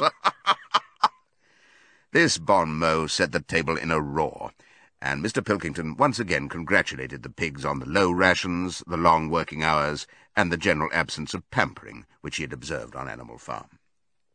And now, he said finally, he would ask the company to rise to their feet and make certain that their glasses were full. "Gentlemen," concluded Mr. Pilkington, "gentlemen, I give you a toast to the prosperity of Animal Farm." There was enthusiastic cheering and stamping of feet. Napoleon was so gratified that he left his place and came round the table to clink his mug against Mr. Pilkington's before emptying it. When the cheering had died down, Napoleon, who had remained on his feet, intimated that he too had a few words to say. Like all of Napoleon's speeches, it was short and to the point. He too, he said, was happy that the period of misunderstanding was at an end. For a long time there had been rumours, circulated, he had reason to think, by some malignant enemy, that there was something subversive and even revolutionary in the outlook of himself and his colleagues. They had been credited with attempting to stir up rebellion among the animals on neighbouring farms. Nothing could be further from the truth. Their sole wish, now and in the past, was to live at peace and in normal business relations with their neighbours. This farm, which he had the honour to control, he added, was a cooperative enterprise. The title deeds, which were in his own possession, were owned by the pigs jointly. He did not believe, he said, that any of the old suspicions still lingered, but certain changes had been made recently in the routine of the farm which should have the effect of promoting confidence still further. Hitherto the animals on the farm had had a rather foolish custom of addressing one another as comrade. This was to be suppressed. There had also been a very strange custom, whose origin was unknown, of marching every Sunday morning past a boar's skull which was nailed to a post in the garden. This too would be suppressed, and the skull had already been buried. His visitors might have observed, too, the green flag which flew from the masthead. If so, they would perhaps have noted that the white hoof and horn with which it had previously been marked had now been removed. It would be a plain green flag from now onwards. He had only one criticism, he said, to make of Mr. Pilkington's excellent and neighbourly speech. Mr. Pilkington had referred throughout to Animal Farm. He could not, of course, know, for he, Napoleon, was only now for the first time announcing it, that the name Animal Farm had been abolished. Henceforward, the farm was to be known as the Manor Farm, which, he believed, was its correct and original name. "Gentlemen," concluded Napoleon, "I will give you the same toast as before, but in a different form. Fill your glasses to the brim. Gentlemen, here is my toast to the prosperity of the Manor Farm." There was the same hearty cheering as before, and the mugs were emptied to the dregs. But as the animals outside gazed at the scene, it seemed to them that some strange thing was happening. What was it that had altered in the faces of the pigs? Clover's old dim eyes flitted from one face to another. Some of them had 5 chins, some had 4, some had 3. But what was it that seemed to be melting and changing? Then, the applause having come to an end, the company took up their cards and continued the game that had been interrupted, and the animals crept silently away. But they had not gone 20 yards when they stopped short. An uproar of voices was coming from the farmhouse. They rushed back and looked through the window again. Yes, a violent quarrel was in progress. There were shoutings, bangings on the table, sharp, suspicious glances, furious denials. The source of the trouble appeared to be that Napoleon and Mr. Pilkington had each played an ace of spades simultaneously. 12 voices were shouting in anger, and they were all alike. No question now what had happened to the faces of the pigs. The creatures outside looked from pig to man, and from man to pig, and from pig to man again. But already it was impossible to say which was which. This audiobook was produced and published by Penguin Books Limited.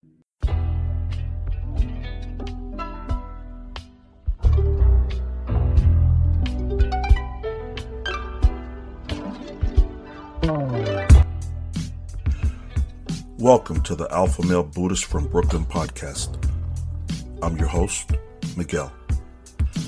I like to cover topics from ancient history, great leaders and generals from the past, and I also like to talk about self-realization, truth, critical thinking, and strategic spirituality. Outside the box, nonconformist. I'm here to shatter the myths of the mainstream media and the beta sheeple narrative. My email address is alphamalebuddhist@gmail.com. My website is alphamalebuddhist.podbean.com. My Instagram is alphamalebuddhist. And check out my YouTube channel, Alpha Male Buddhist, and that's on YouTube. It is the podcast accompanied with video clips that integrate exactly with the podcast, so it's motivational and inspirational. I also have promotional t-shirts. If you go to my website, alphamalebuddhist.podbean.com, you can see the promotional t-shirts there. Reach out to me. Also, if you have any show notes or any suggestions that you would like to hear on the podcast, just reach out and see if I can get that done. I've been getting some really great emails and feedback from my listeners, which is great. So I want to thank you for listening, and namaste.